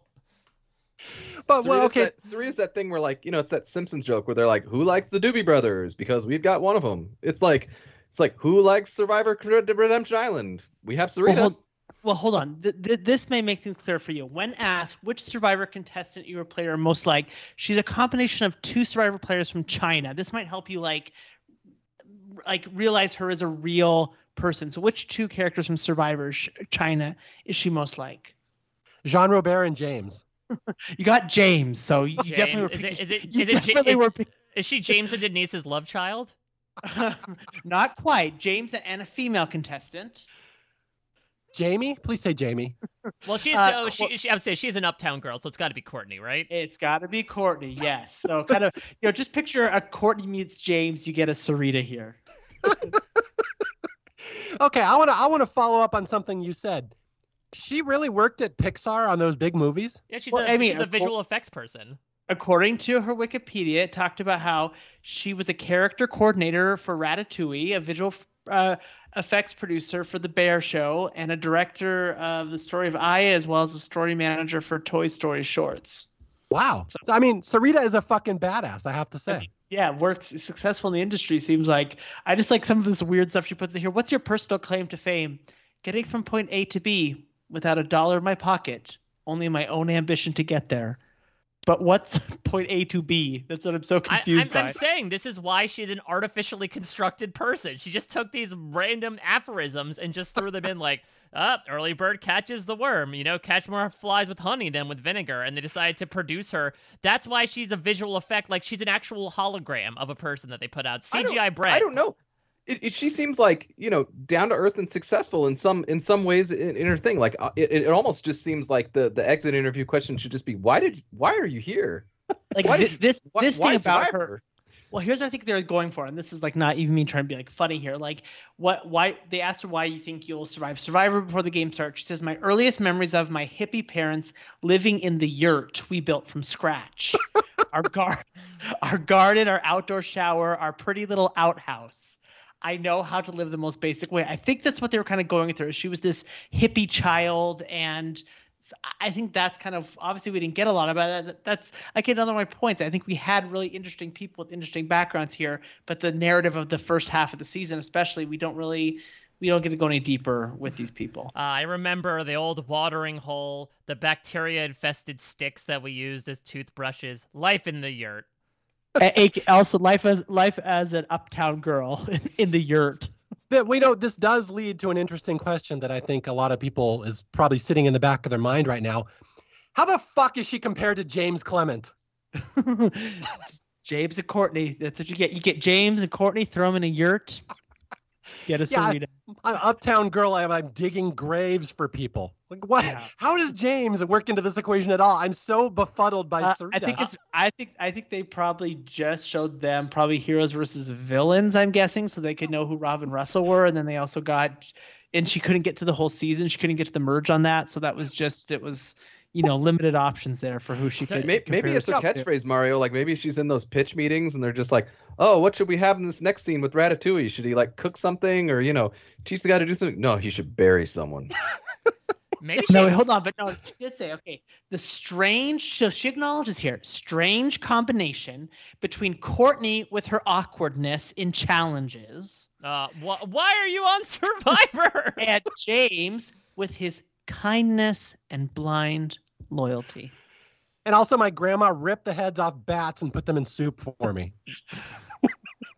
They also that So I guess I'm leaning with Mike because this soup is spitting out so you have someone who was raised in a yurt in the middle of basically common land, who is now a big city movie visual artist type person, who also says that she would blindly loyally follow somebody, That's what I'm saying, man. Character by committee. This is how you made the camel.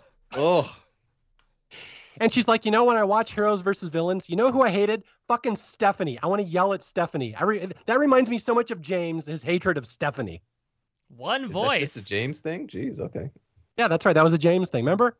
And then he had a broken leg. So Sarita, just a wonderful bouillabaisse of different traits and with the backgrounds. The awkwardness of Courtney and the limping of James. That's why I'm a combination. Yes, and then she created herself in a CGI lab, much like Brett, and put herself on a season.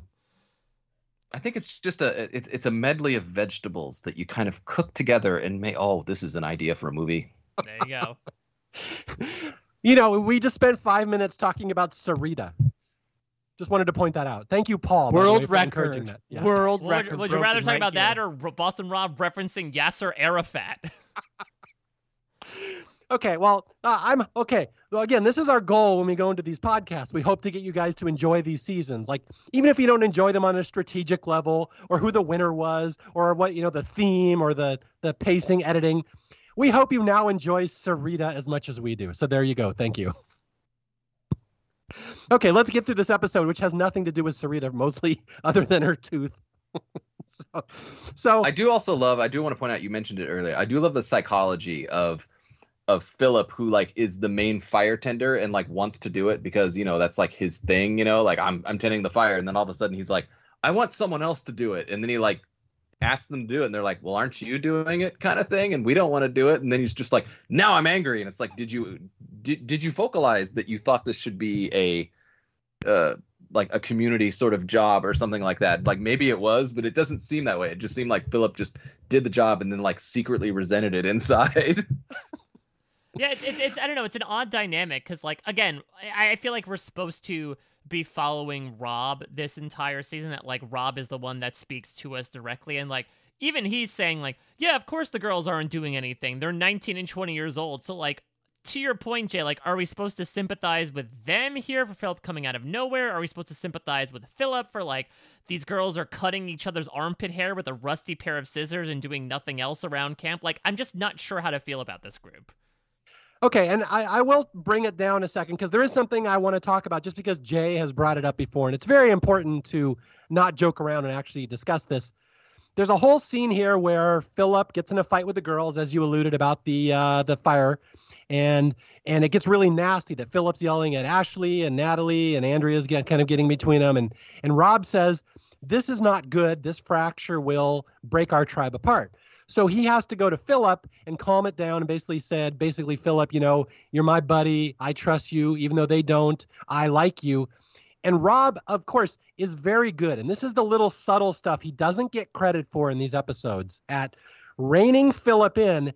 Yet at the same time, he still kind of stokes the dissension between Philip and the girls because he wants them to not like each other. So the heat will never be on Rob. It'll always be on someone else in the tribe.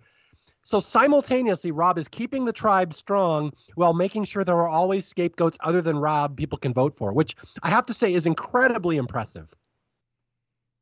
Yeah, I think it helps the fact that Rob has made it to the end, and I think perhaps unlike the other returning player on this season, perhaps knew why he ended up losing the way that he did, where I think he has jury management in the back of his head the entire time. Now, granted, he still feels like there are certain points where, like, his game might be teetering on the edge, but he really sees that day 39 pretty much from day one, which you should almost never do in the game of Survivor.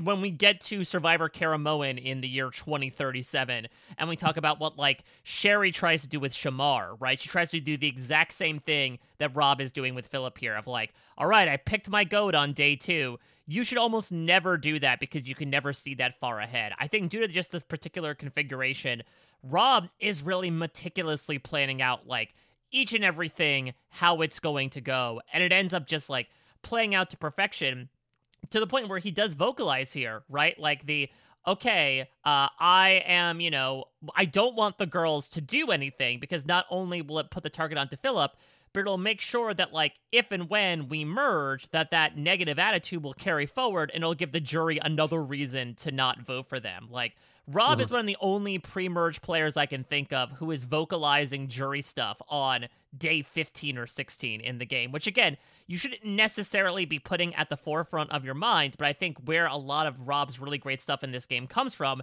is his ability to pick up on these things and be able to, like, plan out his ideal final 3 as a result of these sort of, behavioral tendencies. I think what we don't notice, and it's the Natalie White type game. It's something that Mario pointed out in Funny 115 and other things like that. Where Russell is, in Samoa, Russell is, berating people and kind of flaunting his power and flaunting all of these things, and Natalie is just in the background talking to people, making connections, asking about their family, and doing all of these things that are not necessarily interesting to watch on a TV camera, but it's connecting with people, and that's ultimately the game of Survivor. And the thing is that people are going to say in the reunion and other things, I guess I'm just going to let it out now, Rob is meticulous at this in this season, and we're just not seeing it. In some of the earlier seasons that Rob's in, he does some of the work at the beginning and sort of establishes himself as a hard worker, good challenge person, and a good leader. And then sometimes he's sitting back and kind of, just ruling over the roost, where he's doing less of that this time. I mean, yeah, he's probably being pulled away by the camera people and doing a million confessionals. But, some of the contestants on Ometepe and later on, they're going to talk about how, like, Rob spent an entire day with them doing some activity they wanted to do and talked about their families and stuff like that. And it's like, this is what Rob is doing. And and people are like, oh, they just blindly followed him because he's Rob and blah, blah. And it's like they're listening to him because they already recognize him as a returner and a leader and someone who is, one of the top players of Survivor, which doesn't hurt the situation. But then Rob is listening to them and connecting with them and doing all of these wonderful things. And we're not seeing it as part of the show because they don't want to tell that narrative, and they don't think that that's good TV. But that's what's happening. Yeah, and I never really appreciated that until you mentioned it back in part 1, Jay. So I'll give you full credit for this, that you really turned me on to the stuff that Rob does that's little, that if you look for it, you can see it. And Rob even explained some of it, how he has to bond with people. He uses the word control, but a lot of that is just for the cameras. What he's really doing is, like Mike said, planning for the end game. He's keeping everyone happy, but he's also very subtly making it so they can never team up and blindside him. So he's doing a lot of stuff simultaneously. And like you said, it's really impressive. And I would argue, I think I've made this point before, that really good Survivor players don't make the best TV, because it's only interesting when people screw up. So this is, to go back to what we joked about earlier, this is why I think South Pacific is so much more interesting and fascinating than Redemption Island, because Coach is not an inherently good Survivor player. And that's what makes him so dynamic to watch as he walks himself into corners. Rob will never walk himself into a corner, which is what simultaneously makes him great at Survivor, and I'd argue maybe not the most interesting to watch, because he just doesn't screw up. Right. I totally agree that I do think, like, the interpersonal stuff, because here's the thing, as much as, again, we might malign the idea of Rob zombies, like, if they didn't like Boston Rob, they wouldn't be following him. Again, these are people who get cast on reality TV for a reason. You'd imagine from some perspective, like, they certainly have an ego about them and, like, would want to have things be their way or the highway. We even get this later on in, like, episode 9 when Grant's like, I'm going to eat this fish that Zapatera is offering me. I don't necessarily care. I'm my own man. And so you really have to put it on the shoulders of Rob, who... yeah, I think he maybe is an underrated social player. And granted, you know, it wasn't really that way in All-Stars, but it was a different game in All-Stars where he was playing with, like, legit friends. Here he's playing with fans. And so I think that he's able to utilize that ground zero relationship to foster more of a fabricated bond as opposed to something in All-Stars, right, where he was already coming in with something that he promptly broke. Here, he was, I think, more so on an even playing ground with them. And I think, again, as much as we talk about the Boston Rob rules, quite literally there's a book about them and the strategic sense of things, I do think from a social perspective, yeah, there's clearly something there. I think Rob is very good, and something I'm going to give him credit for. I think Rob is very good at understanding. It sort of goes with the, you know, with this poker series and like you said, understanding reality TV and the narrative. I think Rob understands who he is in respect to where, like, what season of Survivor he's playing, right? In the sense that, like, yeah, you know, as I think Mario has said, like, that's why he doesn't like returning seasons, because, you know, the first time you get out there, that's the game you're playing, right? And then when you have returnees, it's different. And it's like, yeah, it is different. But if you acknowledge it's different and try to work that different to your advantage, that's what you need to do, right?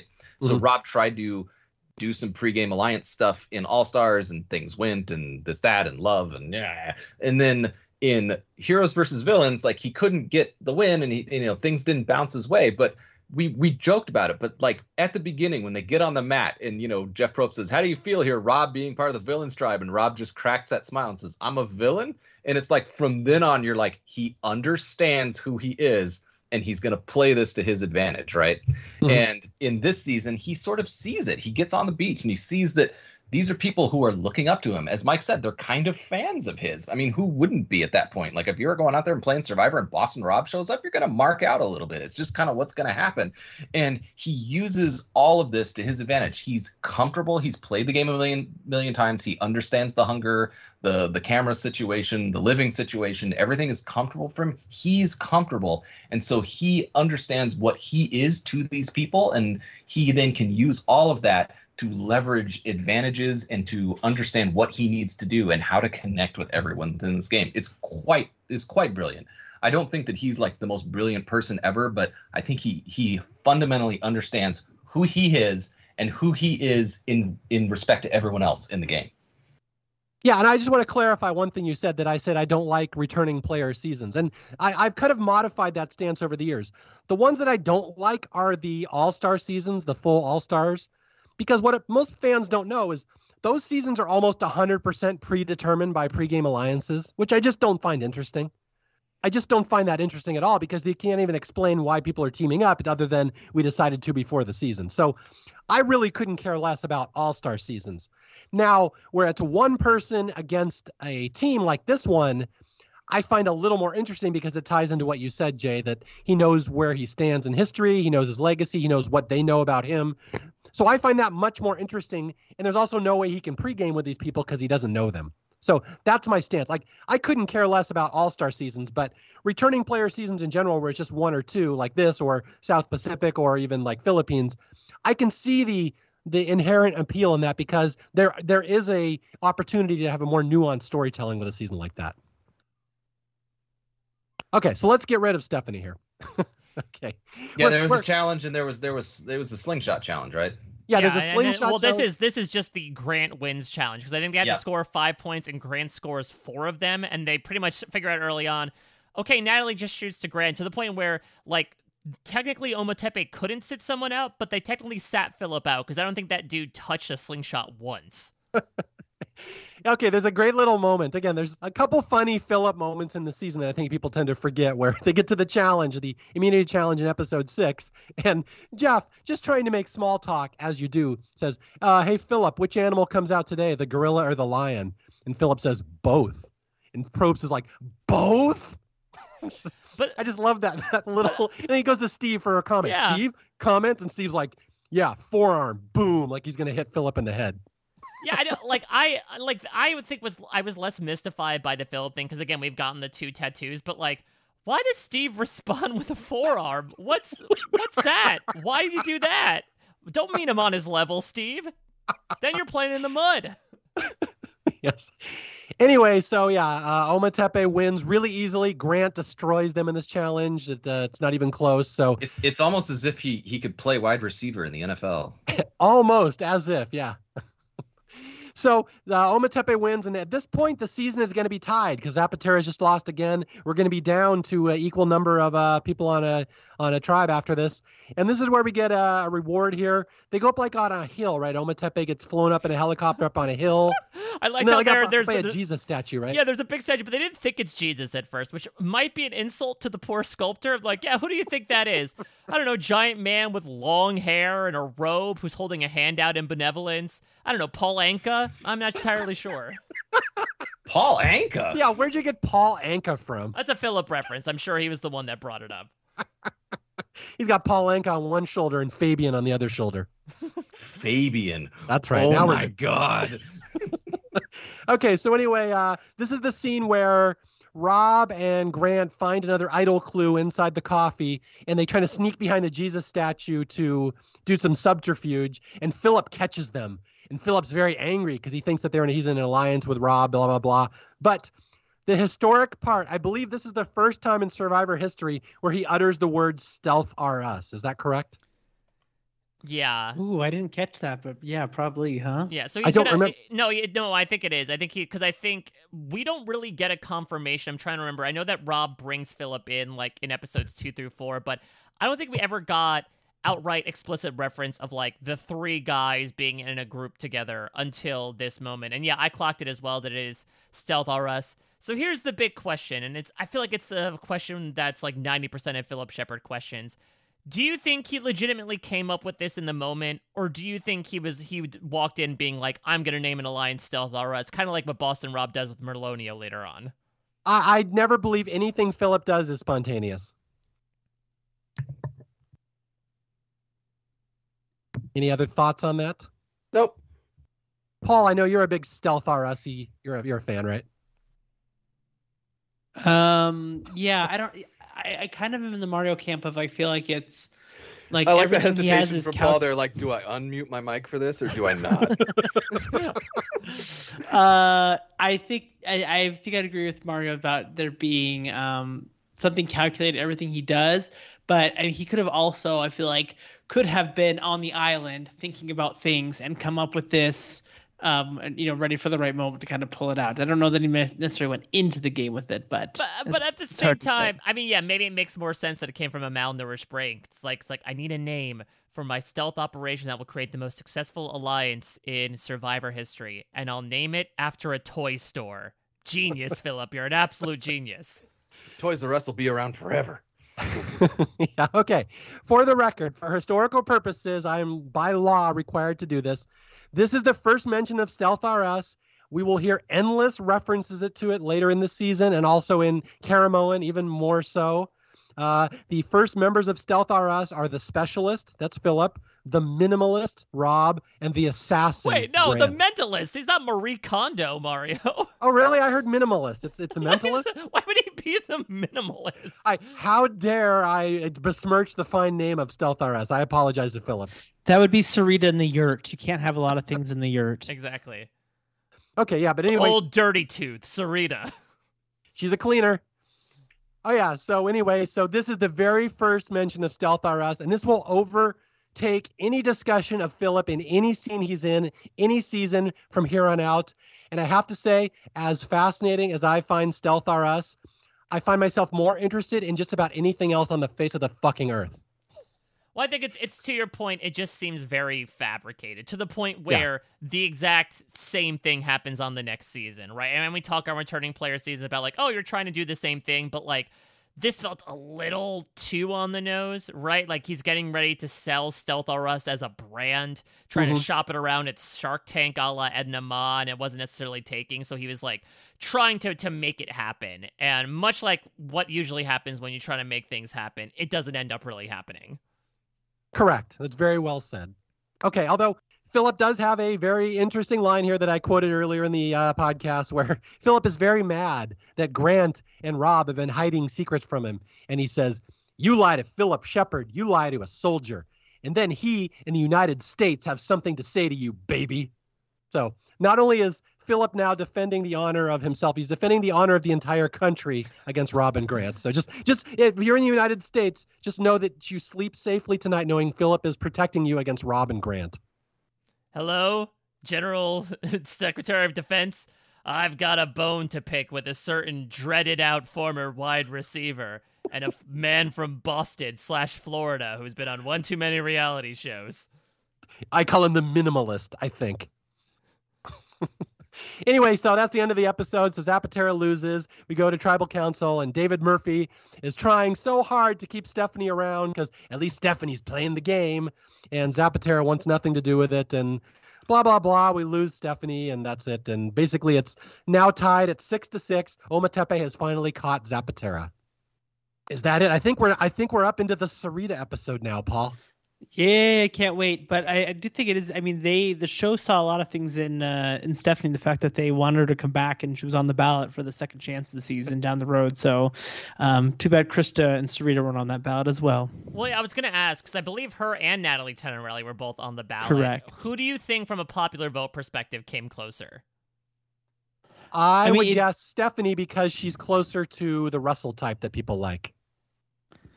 Yeah, I don't know. It just was kind of an odd choice, a pre-merge boot like that they threw in there, and the timing of it, I think, was too long. I think had you had this within a year of the season airing, I think for sure Stephanie would have had more votes, and for sure more than Natalie, I think. But I don't know. I feel like over time, I feel like you almost might remember Natalie more just for making it to the end. But Stephanie was more of the feisty person that some fans gravitate towards.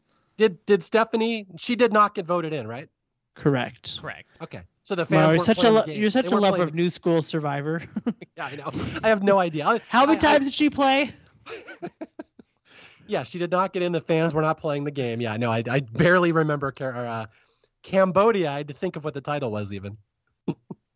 Okay, episode 7. I'm really going to zip through this one because the next one, episode 8, is the really big one. This one is basically David Murphy against Sarita. That's the entire episode, them two arguing with each other. And although first we have to have a duel, right? Where Stephanie goes to Redemption Island. She meets Matt. She's like, you know who fucking sucks? Everybody on Zapatera. Please kill them all for me. And so that's about it. So now we go to the duel. And this, I think, is where Philip pulls out the code of the samurai, right? Even though he mispronounces it. Yeah, the Bushido code. Which is Bushido, right? It's pronounced Bushido. I should get Coach to answer this, but he says Bushido, which is not correct. I mean, listen, we know what Philip and names necessarily go together. They're not as good as a slice of red velvet from a bakery or milkshake with peanut butter in it, right? When Stephanie's pulling both a Jerry and Amber combined and Matt is just like really annoyed by Stephanie at all times. Yes. Yeah, this is we're just gonna whip through this because Stephanie is her storyline is over. She's got to get out of there. But we have the duel, her against Matt. Matt beats her in a memory game, and then at the end, Stephanie starts crying and says, "Please, Zapatera, vote out Sarita. It's your only chance. Keep David." She's trying to protect David, and anyway, that's it for Stephanie. Yeah, there is a fun moment of editing. I will say that there are cute touches of editing over the course of this that I know, Mario, you were one that really beats the drum of one of the strongest things that's occurred in Survivor throughout 40 plus seasons are the little small jokes that editors put in here. And before we end up getting to the duel, there's a scene where Philip, for the umpteenth time, is complaining about Rob wants to control everybody, but he's not going to get me. Cut to Boston Rob telling Philip, you have to wear a shirt to the duel. And it's sort of yes, sir. Yeah, I like that scene. That there's a couple funny little moments in this episode in particular. That's one of them. And there's another one where Philip, what is it? He goes to the duel and he's like, so Stephanie talked all this shit about her tribe afterwards. What should we tell our tribe? And Rob's like, just tell him everything, Philip. You don't hide stuff from your tribe. And then Rob immediately goes behind Philip's back and says, yeah, Philip was saying this. And he says one thing and then does something else, just showing the kind of control Rob has over Philip. All right. So yeah, this is basically Zapatera is now tied at 6-6 in episode 7. They're worried they're going to keep losing, and they have to start talking about who they want to get rid of next if they lose again. It's either going to be David for just being an asshole, or Sarita for being an uptown girl who has no skills and cleans her teeth with bacteria infected teeth or sticks. But yeah, so that's the whole episode here. We do learn from Sarita that this is a little bit earlier in the episode, but she loves constructive feedback, and she has so much respect for David. And then doesn't she later on say she wants to punch him in the face because of his smirk? Or maybe it's because his mouth is full of so many clean teeth and she's so jealous. That could be. That's the James Clement in her, the punch to the face. So now I see it. I will say, though, like, I don't know. To me, David Murphy is kind of condescending. I know to a certain extent, like, I fist pumped a little bit for him at the end of the season because, like, as someone who had been rooting for Rob at the end there, I was like, okay, I'm glad he does what he does at the final tribal council, though I'm sure I'll have a different opinion when we actually get to it. But, like, when you actually get into it, he is probably some of the, like, biggest negative stereotypes associated with the lawyers, right? Of, like, always has something to say, always negative, always argumentative. And yeah, I feel like in this moment, sure, maybe Sarita's sort of getting on the nerves with him, but like he is taking things so over the top and just has this tone about him that, to that point about like the low energy and the negativity, feels like he unfortunately is kind of like the center of that vortex. Did you write down the Ralph quote about David? Since I know you like doing your Ralph impression. It don't take smart to win this game. Is that one? Well, the other one is, the stereotype about lawyers, they always think they're better than they are. Yeah, exactly. So I think that, Ralph sort of as espousing what he talked about in the first episode, right? Of just like, yeah, you don't need to be book smart to end up winning Survivor. You just have to be street smart in a manner of speaking. And actually, it's an interesting sort of foreshadowing, right, for how this season turns out, that Philip Shepard in a couple episodes is going to give him his entire CV, which spans, decades upon decades of education. And who beats him? It's the frickin' construction guy from Massachusetts. Okay, let's get back to the important part of this episode, the crispy rice. I swear to God, I hadn't watched this season in a while. I'd forgotten about the whole crispy rice subplot and how integral it is to this season. So, for people who do not remember this, it's basically when Ometepe cooks rice, there's always the little crispy stuff at the bottom that tastes different and is crunchier, and that is reserved for Boston Rob. Nobody else can touch the crispy. And here in episode 7, Philip is going to have an absolute shit fit because he wants some crispy. He doesn't know why Rob gets the crispy, and he's like, I'm 52, I'm the elder, I should get the crispy. So anyway, one of my favorite little subplots in the season, the crispy rice drama. Do we have any thoughts on crispy rice?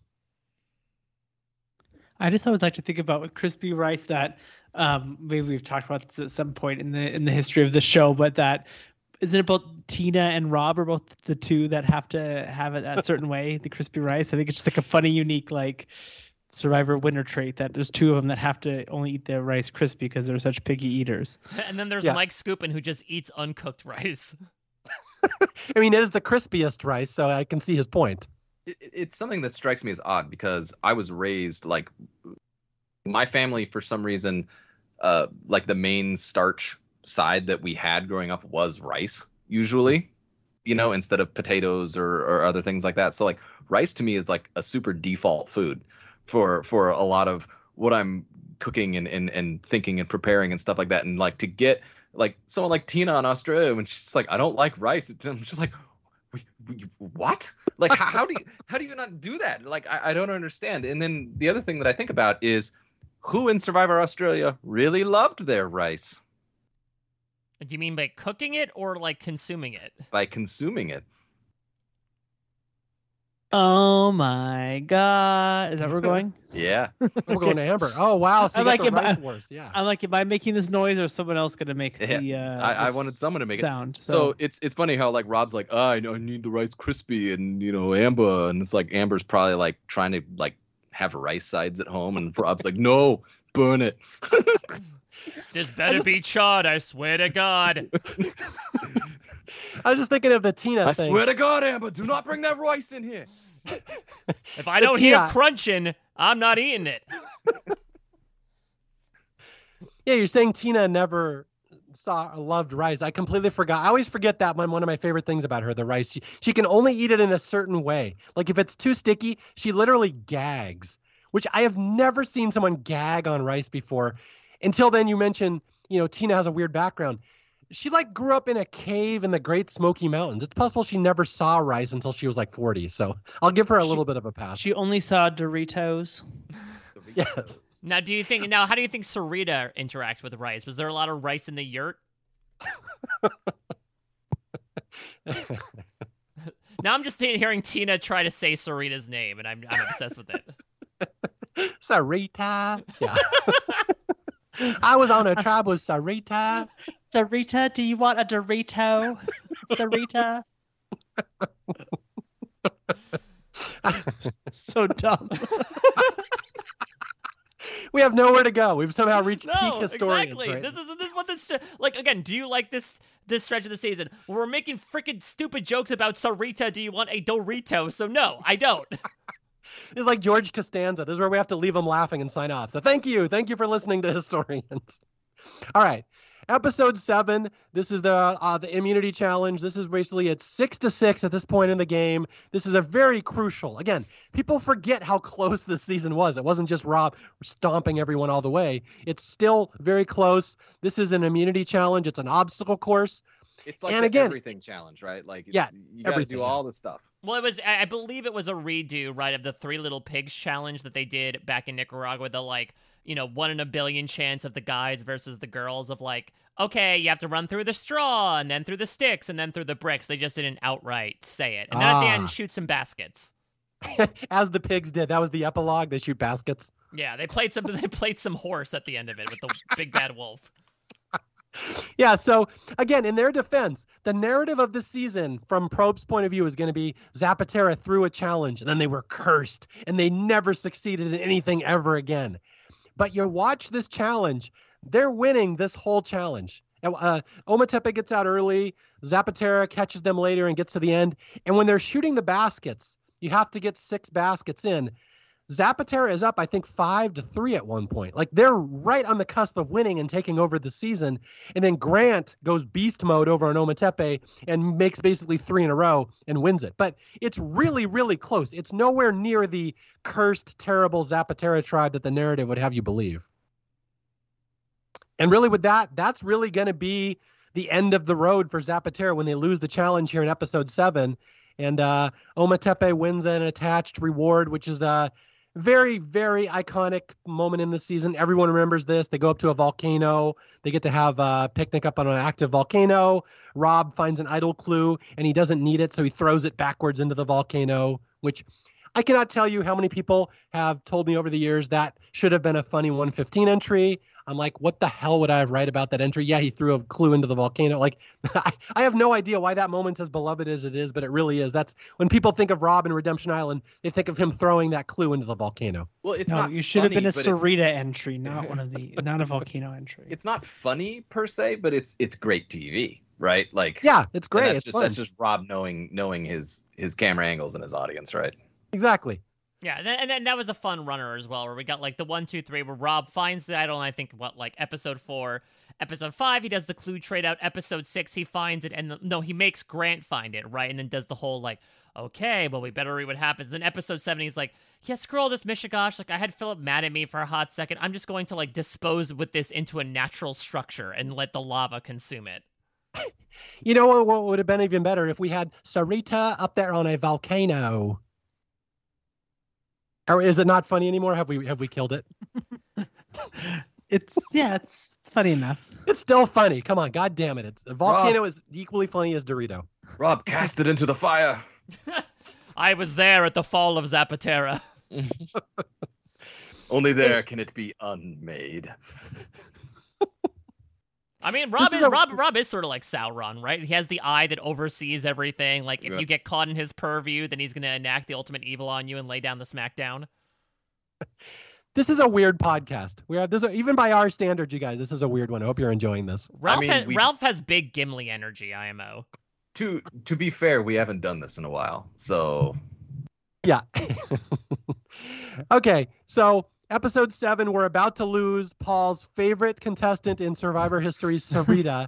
Although it's going to come down to, again, do we get rid of David because he's an asshole, or Sarita because she's useless? And Paul, I'll let you monologue. Because she's a Courtney in challenges, an awkward Courtney. Well, I love before Paul eulogizes, it's really like David could be good in challenges.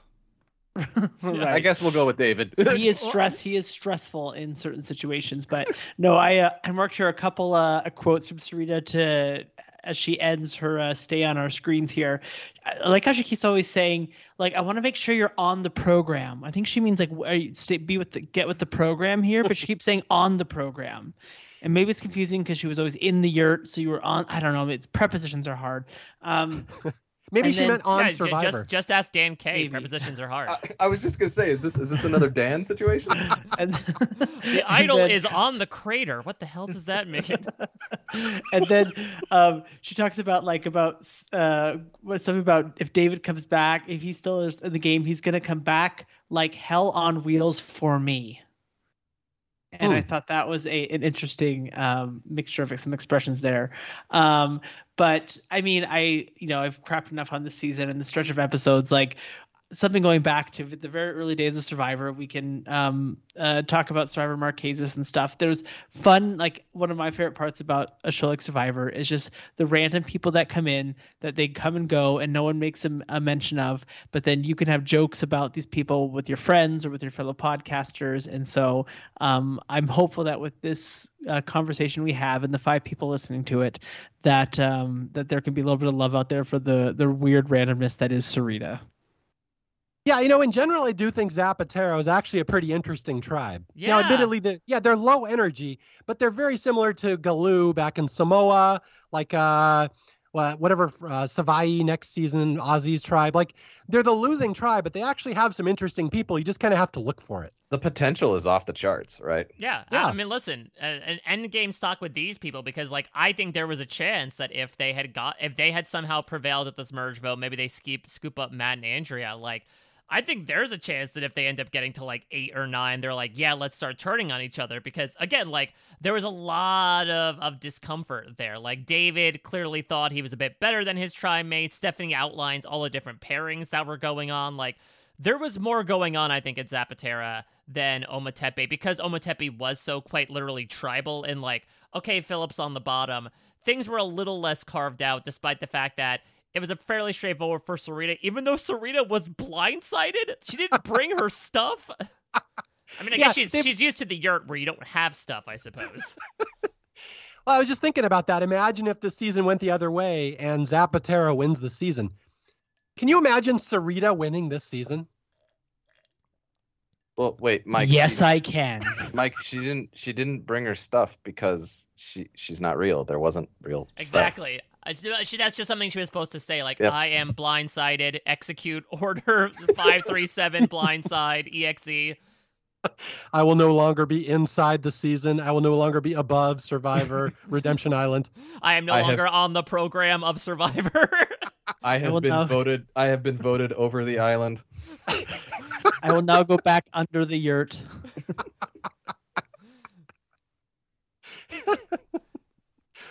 I'll pull out a Pixar phrase. That's not just losing. That's being deleted with style. Yep. Oh my god. Well, speaking of like Jeff Probst's dick moment, right? Like, he's really digging them in the dirt with Zapatero, where Ralph's like, well, we almost won that challenge. And Jeff's like, David, finish this sentence for me. Excuses are for losers. Like, Jeff, my god. Like, you're essentially writing off half the people in the game at this point. I'm no loser. No, I think he does it probably, well, I guess I'm a loser then. And that's what I do love about Ralph is, like, when someone comes at him with snark, he, like, says basically, like, yup, that's it. Like, if someone said, like, yeah, you're stinky garbage man, he's like, yep, that's me, old trash boy.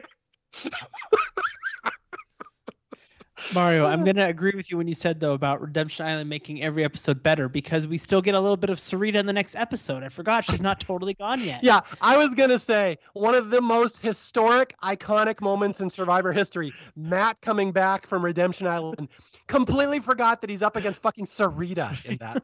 Like, poll 5 million Survivor fans. Ask them who is in the final duel with Matt when he comes back.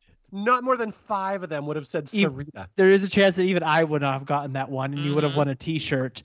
Speaking about the days of winning a T-shirt, back in the day I was on a podcast called The Tribe, and these are some of the first seasons we podcasted about. So every now and then I get like a little reminder of something, a joke or something we had from back then. It doesn't happen very often because it's been so long ago, and this season is what it is. But when Sarita's on Redemption Island, and she's sharing the positive things about Zapatera, I remember something we always talked about back then is she's talking about Mike, and she says he's a total badass.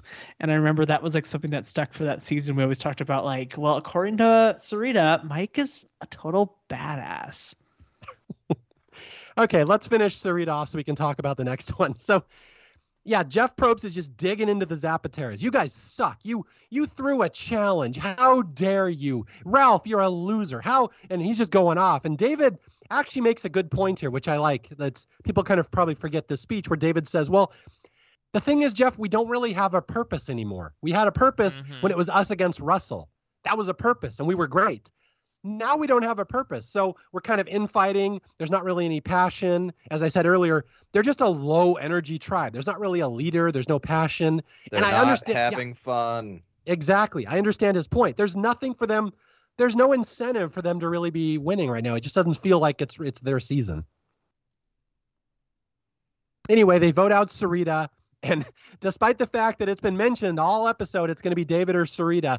For some reason, Sarita is blindsided and didn't bring her stuff, which just adds to the legend of Sarita. Yeah, she left all her dirty sticks back at camp, so now someone else has to take care of them. Sarita, where are your possessions? What are possessions? Okay, so we've finished Sarita, but fear not, we have a little more, because now we're in the big episode. I'd argue the biggest episode of this. I mean, that's not even an argument. This is the biggest episode of the season. I would also argue this episode alone makes Redemption Island much better than most people give it credit for. Because this is such a big, memorable, epic, badass storyline that most seasons would kill to have. That I think this episode alone, episode 8, makes this season not one of the worst seasons of all time. Yeah, so we basically get the briefing, right? And it is a little bit of the calm before the storm because we're not officially going to get the merge here, but we essentially get the setting as to what it would be. And as much as there's talk about will David flip and emerge? Will Philip? It seems like we've shored up to pretty much be 6-on-5, right? With one person in the middle, whoever's coming back. Even Philip, who again has been decrying for the past 7 episodes of Rob this, Rob that, I hate that Rob's the king, etc., etc. He's like, I learned a lot from Rob. I think I'm going to stick with Ometepe for the time being. Okay, I will point out, though, Mario, for as much as you're pumping up this episode, and I'm not necessarily disagreeing with you, what is the title of this episode? Oh, I wrote it down. It's like you have to make big moves or something. This game respects big moves. Damn you, Jay Fischer. You've made a whore out of me, Jay Fischer. Just saying. Okay, yeah. So to paint the picture, Matt Elrod, good old Matty Elrod, who was voted out very early in the season for being too nice of a guy, has been on Redemption Island, and he's been suffering out there, and he's been toiling, and the elements have been horrible, and he's lonely, and the only thing that gets him through is his faith in God. And he talks about this endlessly. We kind of been skipping over it. All his confessionals about how God has a plan for him. God must have me out here for a reason. I have a bigger purpose. He got Krista's Bible. God and faith has brought him to this moment where if he wins one more duel, he has overcome all these obstacles and will make it back into the game. And I will say personally, as a plug, this is maybe my favorite Funny 115 entry I have ever written, the sad tale of Matt Elrod. But let's just say it's not going to go well for him, and God is going to play a very cruel joke on our poor little devout friend here. Yeah, suffice it to say, if you're following a book where God in a lot of stories ends up punishing or mocking or manipulating a lot of the people that are underneath him, that unfortunately Matt is going to be one of those Job-like figures. Oh God, yeah, and I cannot, again, if you were there at the time and you followed the message board, you listened to the podcast, oh my God, was this episode big. Now, does that track with your guys' memories as well, this whole Matt moment? Yeah, I mean, it certainly was big for a number of reasons. First, like Rob expresses, like there's a lot of apprehension going in here. Yes, it's 6 versus 5, but like there's a chance that Matt could get brought over, and then if Matt comes, then Andrea comes with. So I think a lot of speculation ends up playing out in this episode. But just the revolving door aspect. I know, Paul, you were not entirely happy with Julie's probably attitude next episode, right? Of like how cold-blooded that is, but like it's not too dissimilar with what people were thinking, right? Of like this dude spent much like 3 times more time in the game on Redemption Island than he did actually playing Survivor. And now he gets sent out right on his ass. Like, it's rough. It's not exactly on the level of, like, you know, a Reichenbach type of thing. But, like, I would say it's certainly on that spectrum of just, like, a really rough thing to do to somebody.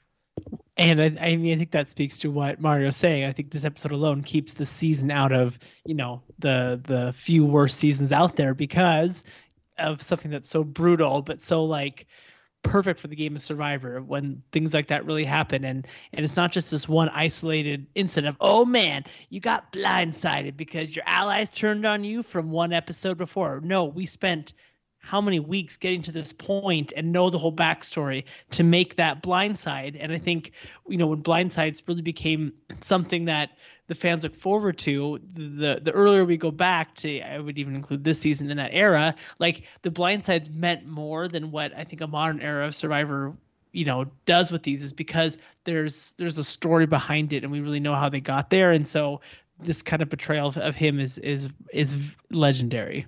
Yeah, and this does fall into what I mentioned earlier, that the argument that Redemption Island makes a season better from a storytelling point of view. And I'd argue there's two aspects to that.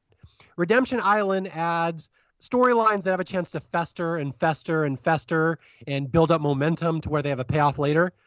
But the other thing with the Redemption Island seasons is they don't have a twist.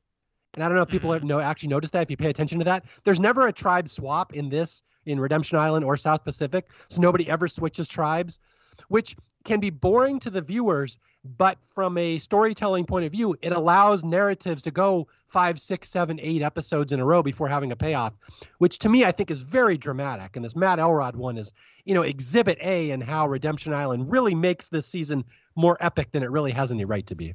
Now, there is a secret scene that we're missing out on here because we do find out, of course, the morning of the big duel, Matt has a pretty nasty, deep cut on the outside of his foot. I believe if you check the CBS YouTube page, you'll see a scene where Sarita gets up out of the shelter that night and plants a big dirty stick right on the ground from where Matt usually goes to the bathroom. And it turns out that's what caused the cut. She cleans the wound with the dirty stick. And some bacteria got in there then too, yeah. Yeah. Sarita, she's cunning. Okay, yeah, so here's the infamous episode. Again, I could not love this episode more.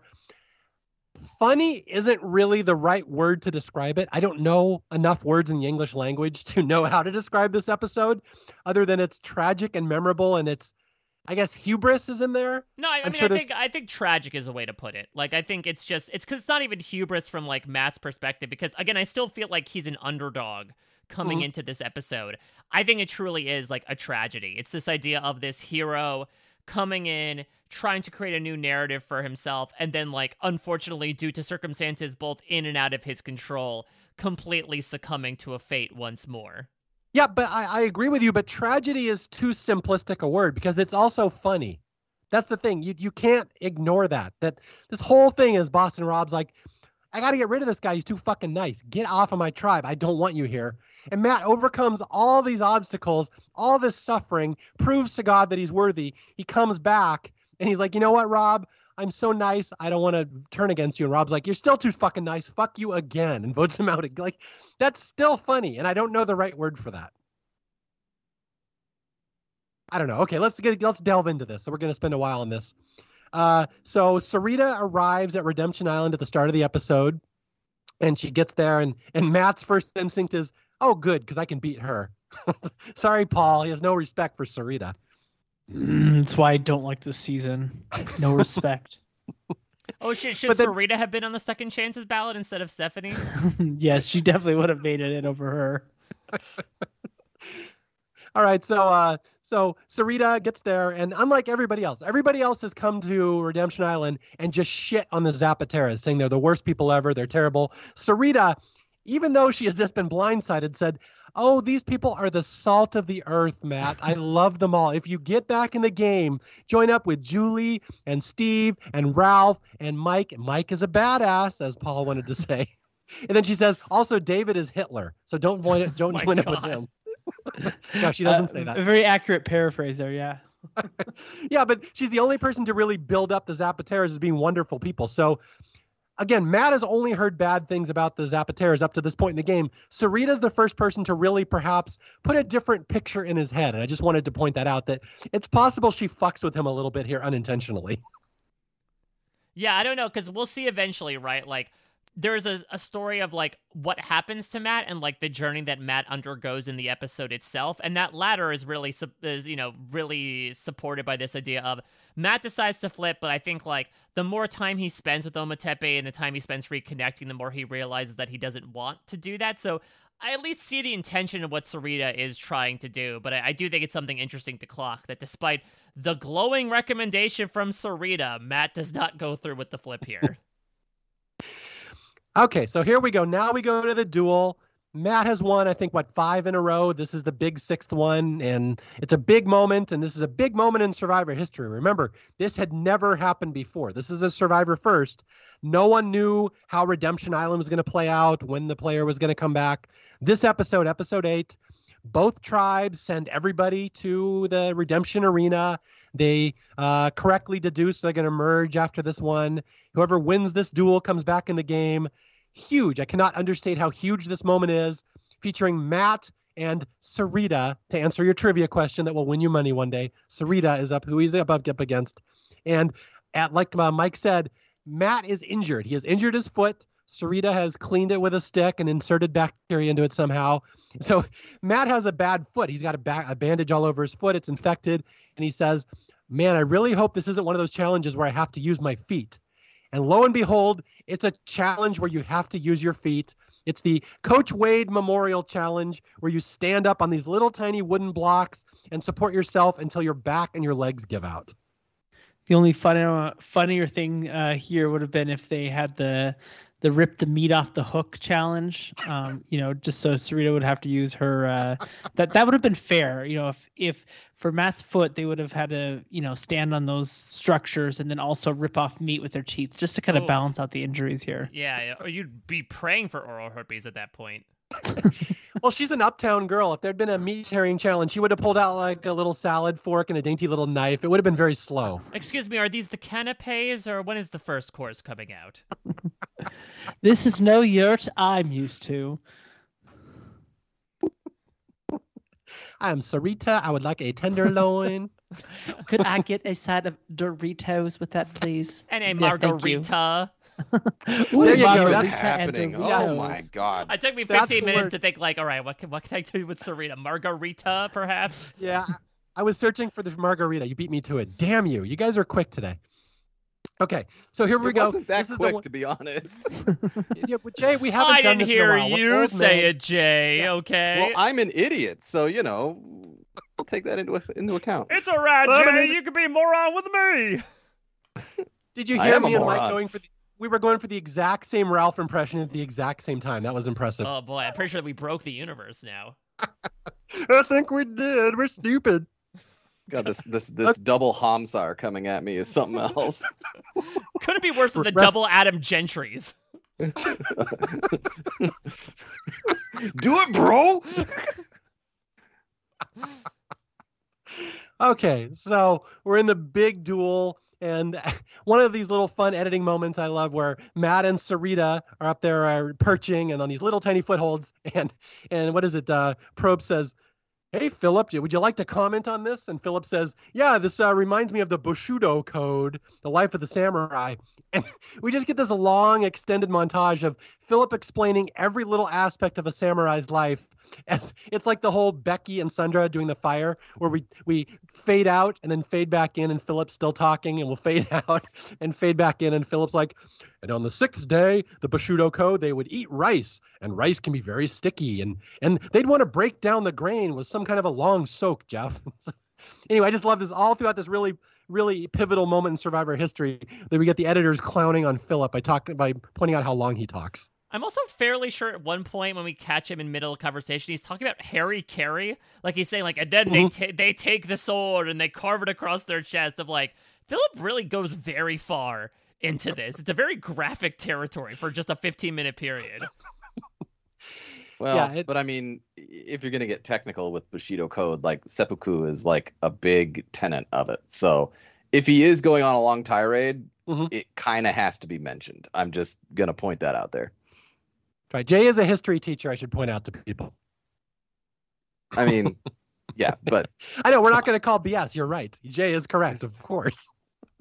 I mean, the larger question is, why is he going off on this tangent? Why is this challenge remind him of the Bushido Code? But like, if he's going to talk about it forever with the fun montage or the fun time lapse that we do get from there, I mean, he is going to probably talk about seppuku a little bit. I mean, it's just what it is. All right, so the duel progresses, and Sarita is looking all zen. And I swear to God, it looks like Sarita's going to win. Imagine if it changes Survivor history if Sarita wins this challenge. But in the end, she does not. She falls, and Matt wins. And again, cannot be said enough that this is one of the biggest moments in Survivor history, especially up to that point, season 22. I mean, this is a huge, huge moment. Matt wins this duel. Matt's coming back in the game. Goodbye, Sarita. Sad to see you go. And Jeff Probst says, 6 duels, 6 wins in a row. Matt, you are back in the game, and we are merged.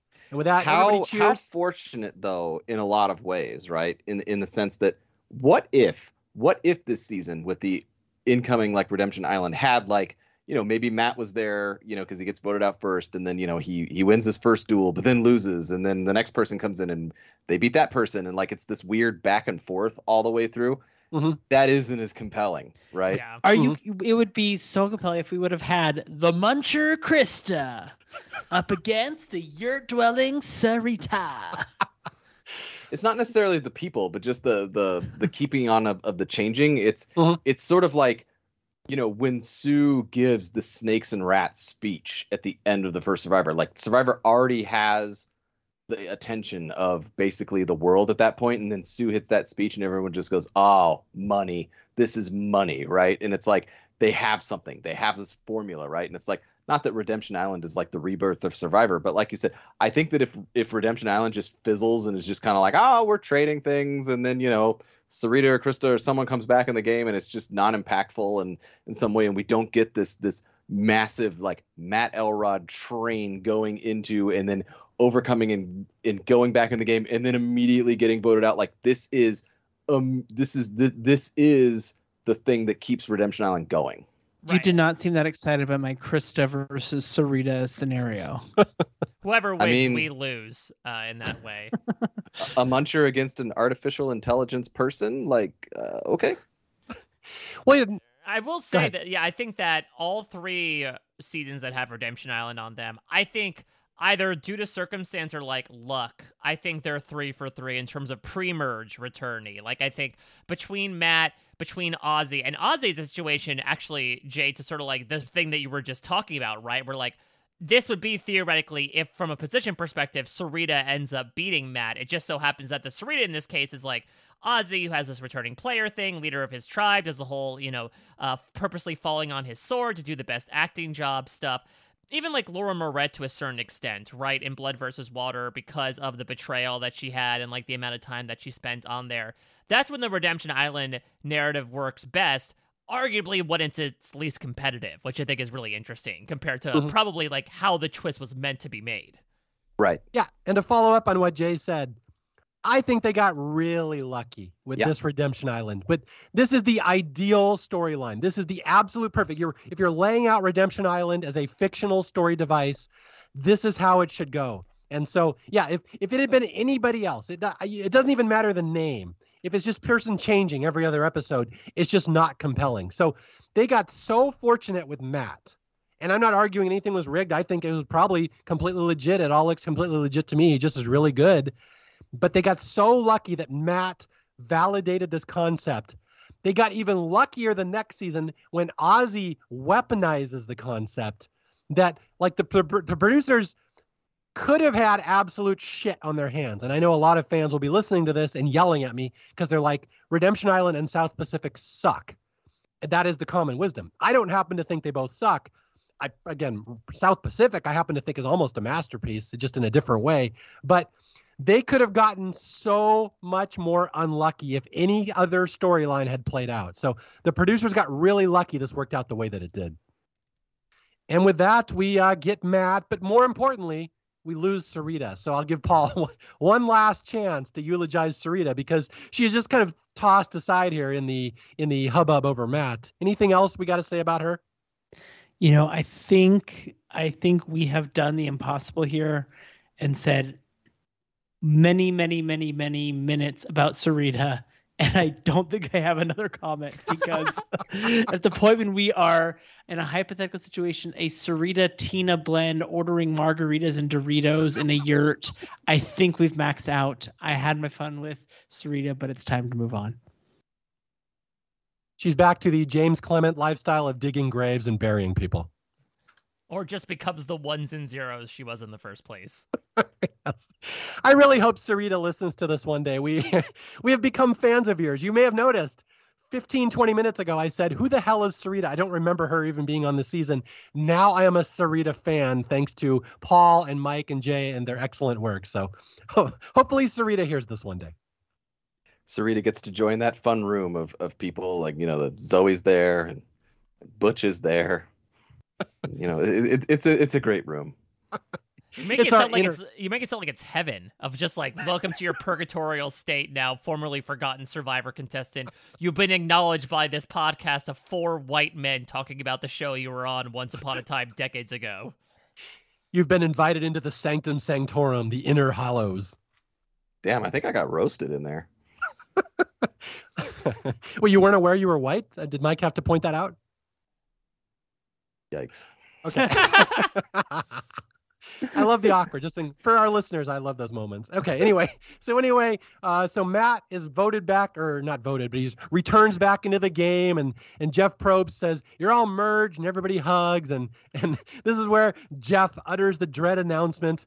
Oh, by the way, there's another twist. Redemption Island is back in play. That means, Matt, you could be voted right back out of the game, and you could be coming back here. And Matt just kind of laughs and says, please, guys, give me a minute, which is not going to be quite so funny. Beautiful. In a day. Yeah. Beautiful. 1 minute.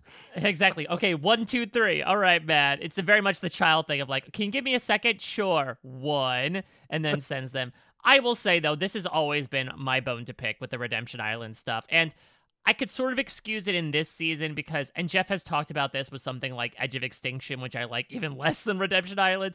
It's this idea of, well, if it's a titular twist from like an island perspective, you usually want to have it carry over close to or into the finale so that it feels like, okay, this is why this season was themed around this. But for me, post-merge Redemption Island is almost always less appealing than pre-merge Redemption Island. I guess maybe the exception is what Ozzy does in South Pacific, right? The whole Love Shack, and Sophie talks about how he's essentially able to like basically build up an entire jury that's able to vote for him if he makes it to the end. But yeah, I always think this is a twist, just like with EOE. Like any returnee twist should do what the Outcast did and just end at the merge.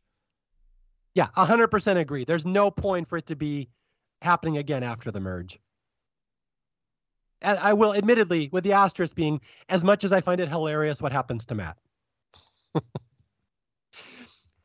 Okay. Anybody else disagree with that? I think that's a very common sentiment among most Survivor fans, that Redemption Island, people aren't really a fan of it, but it's a necessary evil. I mean, if it is a necessary evil, they can deal with it up to the merge. But after the merge, it becomes really stupid, especially when there's like duels with more than 2 people. I think that seems to be a common wisdom among most fans. Well, I think you can balance with the fact that in this season they end Redemption Island or bring somebody back like an ultimate sort of winner from Redemption Island at the merge, and then they're like, well, we're going to do it again up until, kind of like right near the end. So it's like even Survivor acknowledges that ending this Redemption Island twist at the merge is a really good spot to end Redemption Island, right? But then as Mike said, hey, we got to keep this going and bring it all the way near the finale and all that sort of stuff. And it seems tacked on at that point. Yeah. And to be fair, it was their first time doing it, so they're ironing out the kinks. So I'll give them a little slack on this season. Okay, so Matt comes back into the game. Now there's 12 people back in the game, which is basically 6 Omatepes, 5 Zapateras, and Matt right in the middle. Very important. And first we have to pick the new merge tribe name. But before we pick the name, this is where we get the quote from how Julie's whole body got happy, like a kid at a carnival. So now that Sarita's gone, now Julie, you're going to focus on Julie again? Well, I mean, I flip-flop on her a lot. There's times that she annoys the shit out of me, but this is a quote that I found kind of funny / disturbing as she's telling this. But yeah, and then it switches to discussion of what we're going to name the tribe name. I am sad that I thought it was in the show, but at least not in the version that I saw. The infamous Steve quote of like, we had a merge today, which was an interesting development in the game, didn't make the final cut, which makes me very sad because it is one of the oddest Steve Wright moments. And to your point, Mario speaks to like how enigmatic he is, that you said there's no twists. According to Steve Wright, the merge is one of the biggest twists in Survivor history. I've never heard that quote. I didn't see that. Did you see that on a secret scene or something? Yeah, I think it was back in the day, right, when they used to do like those unedited confessionals. I'm pretty sure there was one from Steve Wright that was just like, wow, an interesting development in the game. We had a merge today. Wow, at the end, we vote for a winner. What a fascinating twist. Okay, so we're going to get to the new merge tribe, which very famous moment where Rob is going to convince everyone to name the new tribe Merlonio, however you pronounce that, depending on how you ask Philip. And he says it means from the sea united. But it does not mean that. It's actually an inside joke he got from Amber that a lot of people don't know this, but Merlonio is actually Spanish for, oh my God, they have peanut butter. It's so good. Just kidding. No, Amber apparently has a bunch of stuffed animals, and her animals have a leader, and the leader of the stuffed animals is named Merlonio, which is adorable, I have to say. Even by Boston Rob standards, I got to say that's very cute. Yeah, I mean, this is, again, what we were just talking about with the Idol Clues stuff, right? It's like making television for us and also keeping himself entertained. And again, like he was playing a game that was like fairly negative, fairly personal, I would say, again, in that us versus them mentality. So like if you want to keep things a bit lighter and troll everybody and convince them, do what Eric Reichenbach did, but only worse by coming up with the weirdest whoopee name ever and trying to actually pass that off as a tribe name. And it's very evocative to me, again, of like the general dynamics, right? Boston Rob's like, we're going to do it this way. It's Merlonio. And everyone's like, yeah, sure, that sounds legitimate. We're not going to question it somehow. Merlonio, great. We're Merlonio now. But I think also it's this thing where, you know, I know that sometimes on the show we're like, oh, they don't do, rites of passage and, all these sorts of things that Survivor used to do. And, we can talk about all that to the cows come home. But like it was, in the old seasons of Survivor, it was a big thing to like when they merged, like pick a name and make the flag. And, it was, not that it was like important to the game and outcome of Survivor, but it was just one of those tradition things that everyone sort of got into. And it's like now all these seasons in, it's just a thing, right? And it's not just, oh, Boston Rob, made the tribe name based on a stuffed animal of Amber's. It's like they don't care, right? Rob's like, Merlonio, it's from the sea, and no one's fact checking, but no one really cares. They're like, it sounds fine, put it on the flag, who cares, right? Like this is not a thing that people are treasuring anymore. It's just another thing that happens, right? Which is why like dang rain comes and stuff like that. It's just someone's like, oh, we have to have a merged tribe name. How about this dumb name? And everyone's like, yeah, that dumb name's fine. Put it on the flag. I don't want to put any effort into this. Yeah, a lot of people hate that tribe name. I've never had a problem with it. Like Jay said, it's just what happens on Survivor. It's just this silly little thing in the middle of the season. My only regret is they did not have Ralph spell it on the flag. How many Q's in Merlonio?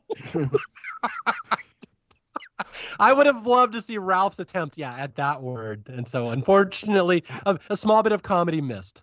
How can you paint on the flag, Hamzar? You don't have arms. But like, that's the whole thing. I don't want to sit here and say like, oh, old man yells at cloud, like, oh, they don't take respect in naming the tribe names. Like, honestly, I don't.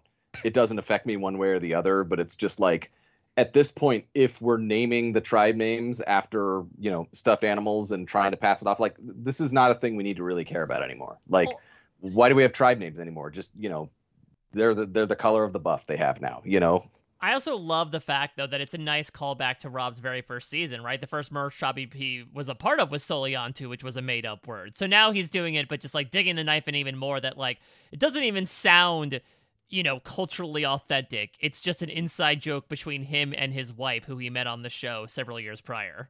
Yep. Mm-hmm. I do have a question, though, for Paul. If you named a tribe after the leader of your stuffed animals, which one would it be? Oh, I was not ready for this question. You better damn well get ready for it. It probably would be Sarita. How odd would that be if they named the tribe Sarita? Or if I had a had a stuffed animal. I remember this aired when I was 20/21 and was studying abroad in Germany, and I just had a leader of my stuffed animals named Sarita. No, Dorito. This is Sarita the cheetah.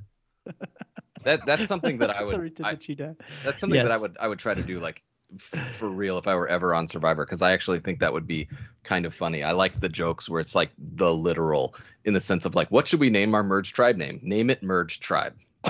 Oh, well, Jay, you'd love a certain season of Australian Survivor where they named the merged tribe Fire Tribe. Nice. I would want to name it, the German word for a sleigh ride, because everyone's, on this adventure together, and it can be icy and cold, and it just would be a beautiful name, because we would name the tribe Schlittenfahrt. See, that's the thing, though. Like, the Germanic languages, right? Like, you're able to represent an entire phrase within one word. But the people wouldn't believe me. They'd be like, he's lying. That is not. I go, no, it's Schlittenfahrt. It really is.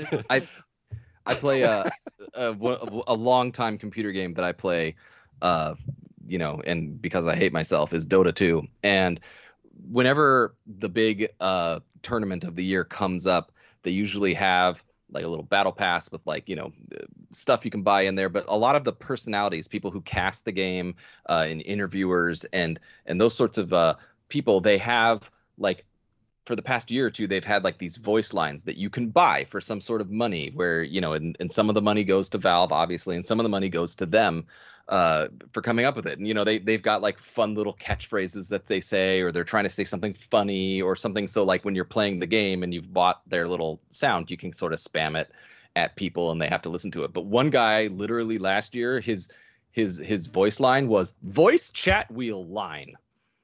And I thought that was the funniest shit ever. And like, I just am like, merged tribe name, Merlonia, just merged tribe. No, I thought of One a better tribe. one. The German word for torch. Anyone know it? Since it's actually fitting for Survivor Torch. Absolutely not. You're the German teacher. Why would we know that? Fackel. Ooh. Come on in, Fackel. I'm a fan. I'm such a fan. We're the fuck all tribe. Now, it's killing me. There is no Survivor Germany, is there? I know most countries have their own There version. was. They've tried. It's tried a couple times, and it just did not catch on. Now I'm just imagining Dieter from Sprockets playing Survivor. I'm just picturing all the confessionals being people screaming and sounding angry. Like, I have made the tribe. I'm on Schlittenfahrt. I remember when I got really into learning German, like when I was like in middle school, high school and stuff. And I went on this thing where I wanted to label everything in my room in German. And so, yeah, I was destined to be a German teacher, clearly. And one of the things I had was like this, I always call it my immunity idol, because it was like from Pier 1. It was some like African sculpture thing. And so I remember I'd labeled it, and then like the technical definition for an immunity idol was an Immunitätsgötzenbild or something like that. It was like this huge long thing, and I always thought that'd be funny if that was what they called it on the German Survivor. Now I just want German Survivor Julie to be like, oh yes, I felt when it merged, it was like a carnival. I was on my own Schützenfahrt, and I was just along for the ride. Everything inside of me was so happy, and I was like, you do you. What are you wearing? It's so wonderful. I want to make the merge so I can make it to Fackel. It is Fackel time. No one snuffs my fucker tonight. You don't belong on fucker. All right. So I turned into Schwarzenegger there. Sorry to all our German listeners. Okay. So anyway, where the hell are we? I'm looking at my notes here. We did So now Merlonio. Merlonia. Okay. So the whole rest of this episode is Matt has now returned to the game, and there's a lot of fine points and little, intricate details I'm going to skip over. But it's basically, will Matt join with the Ometepes again, or will he go with the Zapateras and turn against his old tribe? It's all about him talking with Andrea. It's all about Mike. Remember the one person Sarita said he is a badass. Go team up with Mike. Mike is pulling Matt aside, saying, please come with us. I will give you my word as a man of honor to come with us, and I'll take you to the Final Four. So Matt is caught in the middle. He doesn't know what to do. He starts praying to God. God, what should I do? What is my path here? Should I turn on the people that turn on me? Should I stick with them? Matt is very conflicted. And all throughout this episode, we will hear him say he's going to turn on Rob or he's not going to turn on Rob. He tells Andrea at one point he's going to. He's all over the place. And the problem is Rob is going to decide, I'm not going to leave it up to Matt. I'm going to decide for him. Yeah, it's like Matt says, oh, yeah, do I want this or do I want this for lunch? And Rob's like, well, if you can't decide, I'm just going to burn all the stores down. All the restaurants are done now. You don't get to eat in general. I mean, it is such the most fascinating dynamic about this entire season, in my opinion. Because, this is also Survivor in a nutshell, right? It's bringing in your own outside morals and rules and thoughts about how society should work into a game where, as Jeff Probst likes to put every season, you are trying to create your own society. And so Matt has these conflicting emotions of for days and weeks, he has been ruminating about finally getting back into the game. But now that he has done it, does he really want it? He's the dog that's been chasing the car, but now that he finally caught up, what is he going to do now? And I do think it's interesting that Matt ultimately folds here, right? Despite the fact that he is receiving these offers from Mike and they have the good word from Sarita, and also, he has that built-in past, he is going to fundamentally look inside of himself, his gut that has guided him this entire way and assumingly his entire life. And for whatever reason, they say, no, stick with the status quo. It's totally fine. Whereas, again, Rob is going to hear this and just completely be 4 moves ahead of him, right? Being like, I don't care if he's flipping or not. I'm going to make sure that it doesn't matter either way. Right. And I think that that's it's a lesson from other Rob, Sesternino, in the sense that I think that a lot of people look at Sesternino's game in Survivor Amazon and basically say hey, if you're not totally in the majority, find people on the bottom and, create a new alliance and flip things. But really what Rob was saying with all of that is don't leave a one person that isn't yourself to decide between your fate or someone else's fate, right? If there is someone who is, the deciding vote, the entire crux of the decision between one fate or another fate, change it somehow, right? And that's sort of what Rob does here. He's just like, oh, because Zapatera's wooing Matt, and Ometepe's like, no, Matt, no, please don't vote with Zapatera. And then Rob's like, we don't need Matt. We can just do this ourselves. Yeah, this is very similar to, if you remember, the Christie situation in Amazon. Yep. Or the Dolly situation in Vanuatu. Yep. If you're the swing vote in the middle, don't make it obvious, because they can just shoot the hostage, in the words of the movie Speed. Shoot the hostage. And there's one particular scene here where Mike is sitting with Matt and I believe Ashley, and they're bonding over the Bible. They're all reading the Bible together. And Rob is just sitting in the back laughing at them like, are you kidding me? You guys are sitting there bonding over the Bible of all things. And Rob's like, I got no problem with religion. I go to church, but anytime anybody's bonding in this game, I don't care what it's about. It could be about romantic comedies. It could be about Oreo cookies. I don't care. I don't like that you have shared interest. I'm going to get rid of you. I'm going to break that up. Yeah, I mean, it's very, bare bones basics. That's the thing about, it's a very basic game, but it's almost, complex in its base remarks, and that, Rob, again, is putting forward this very tribal, us versus them mentality of keep them separated, stop them from talking, because when they start talking, that's when they start bonding. When they start bonding, that's when they start strategizing. When they start strategizing, that's not good for my game. And so he immediately helps go for that as well. That, yeah, I think Matt is so entirely visible to everybody else with the way he's talking to Zapatera. Now, the issue is the more that Zapatera perceives that Matt is starting to pull away, the more visible they get with their strategizing, right? With making the pulls to Matt after the challenge to try to talk with him. And so it's almost like a prophecy that's feeding itself, that Rob is seeing Matt getting in tight with Zapatera, so he's going to talk to Matt. Matt's going to become more paranoid, which makes Zapatera want to talk to him more, which then feeds Rob's opinion more that he's talking with Zapatera. Yeah, there's one funny little moment I remember here where, just a silly little moment, I just catch these little things where Mike is reading the Bible, and Matt's like, hey, what are you reading? And Mike's like, it's the book of Matthew, the story of Matthew. And Matt, just kind of under his breath, goes, yeah, which so excited about the book of Matthew. I just love that little moment. Okay, yeah, so like you said, it's just a big paranoia circle, and Matt is really saying all the wrong things, hanging out with the wrong people. And in Matt's defense, by the end of the episode, he will decide not to turn on Ometepe. He's not going to do it. His God, he says, God wants me to, be here to do this for a reason, to be on Ometepe. My moral code will not allow me to turn on Rob to vote against them. So Matt has decided not to vote against his friends, but they're still going to vote for him anyway, which is the part of this that makes it so incredibly tragic when it happens. All right, with that, let's get to the episode 8 immunity challenge. This is the first individual one of the game where they perch on a log and they have to balance balls on a disc. Again, we've seen this in dozens of other Survivor seasons since then. Yeah, I was trying to remember, was this the first time that we've seen this? Because it also brings in a big thing that was very popular amongst the internet community, amongst the 20s of Survivor, Jeff Probst's ball jokes. Yeah, the ball jokes came later for sure. This might be the first instance of this challenge. This is really a Paul question that, for lack of a better term, Paul is dropping the ball on his trivia knowledge here. Is this the first time? I think so. I in my scan on my brain, I can't think of this one coming up before. Jeff Probst's ball moment, folks.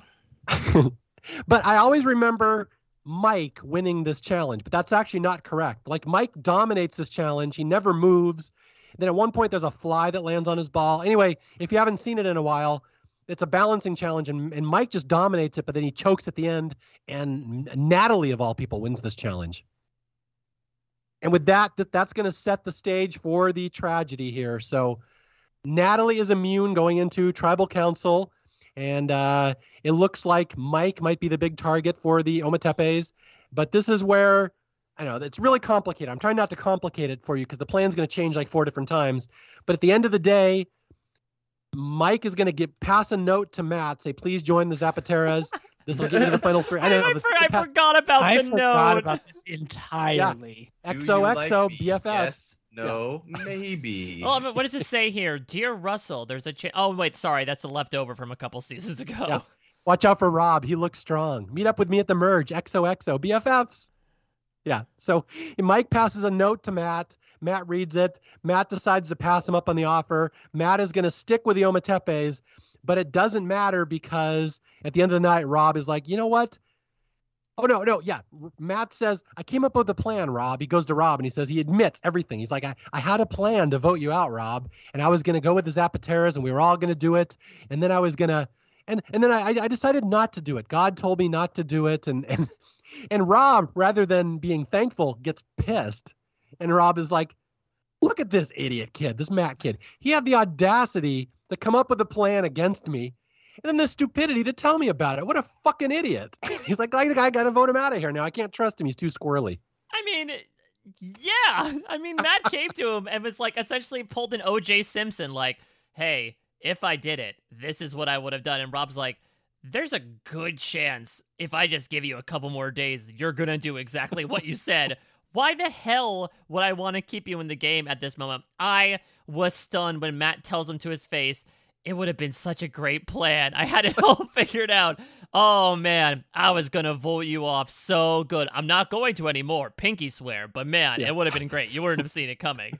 Well, and the big tragedy about it is that they could have done it, and they could have done it so easily, right? Mm-hmm. Like, it's not like this is some, like, this has to break this way or this has to go this way. Like, when he's describing this to Rob, like, not only is Rob pissed about the the audacity and the gall and, you know, the idiocy of him telling him, but it's just also like, oh, damn. Yeah, that would have done it. That would have really done it.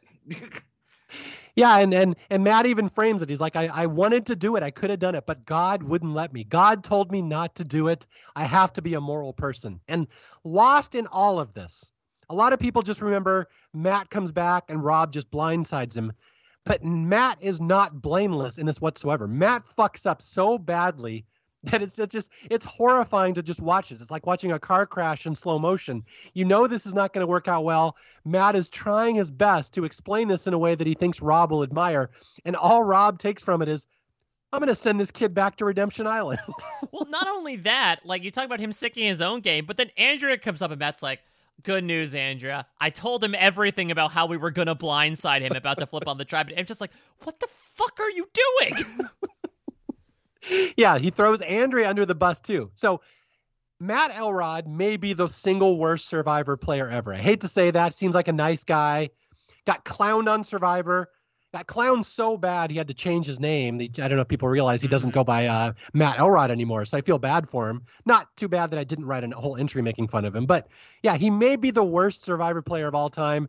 He's too naive. He's too nice.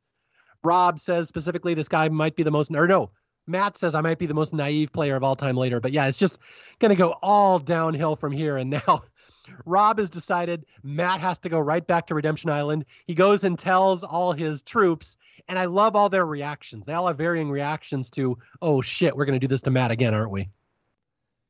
Yeah, I think that it was a really fun sequence to have Matt sitting there at the camp, kind of like stewing awkwardly with the Zapateras while Rob is hustling, from our perspective, right?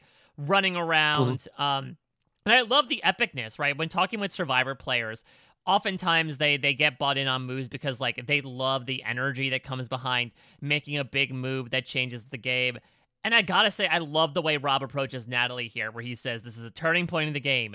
You know what's going down. Can you figure it out? Like the way he's approaching it with this idea of we're going to do something really fun and really cool. And yeah, a little cold-hearted, but like we're going to do something that's going to be absolutely epic, I think is also a great way to unify this group. Rob's going to say in the next episode that like the Matt vote ends up unifying the Ometepe tribe. And I think it is because it's like for the first time in this game, really, it's an opportunity for all of them to be on the same page, writing down the same name and working together. Well, at least the first time since they did it last time to Matt. Yeah, exactly. Yeah, so anyway, just to sum it up, if you haven't seen it in a while, Rob tells all the tribe what's going to happen. Natalie just laughs. She's like, oh shit, Matt, we're going to do it to Matt again. Ashley gets indignant. She's like, of course we're going to vote him out. He's too nice. He's doing the exact same thing he did the first time around. He's an idiot. And then Grant, who seems like a very nice person in general, Grant says, I don't know if I can vote Matt out. He's such a good Christian guy. And Rob says, well, you know what? He can still be a good Christian guy just over on Redemption, which that is such a badass line. I love that line. Anyway, yeah, to yada yada, just to make a long story short, it's all going to go downhill, and Matt is not going to see it coming for a second. He has no idea the Ometepes. Even Andrea says, Matt's getting a little squirrely. I can't really trust him. He changes his mind too much. I don't want to ally with him anymore. Even she's going to vote for him, and it's all going to culminate in tribal council where, yeah, I want to get your thoughts on this. I want to hear from all of you. What were your memories of this at the time? Like, do you remember what your thoughts, feelings were, reactions to this episode?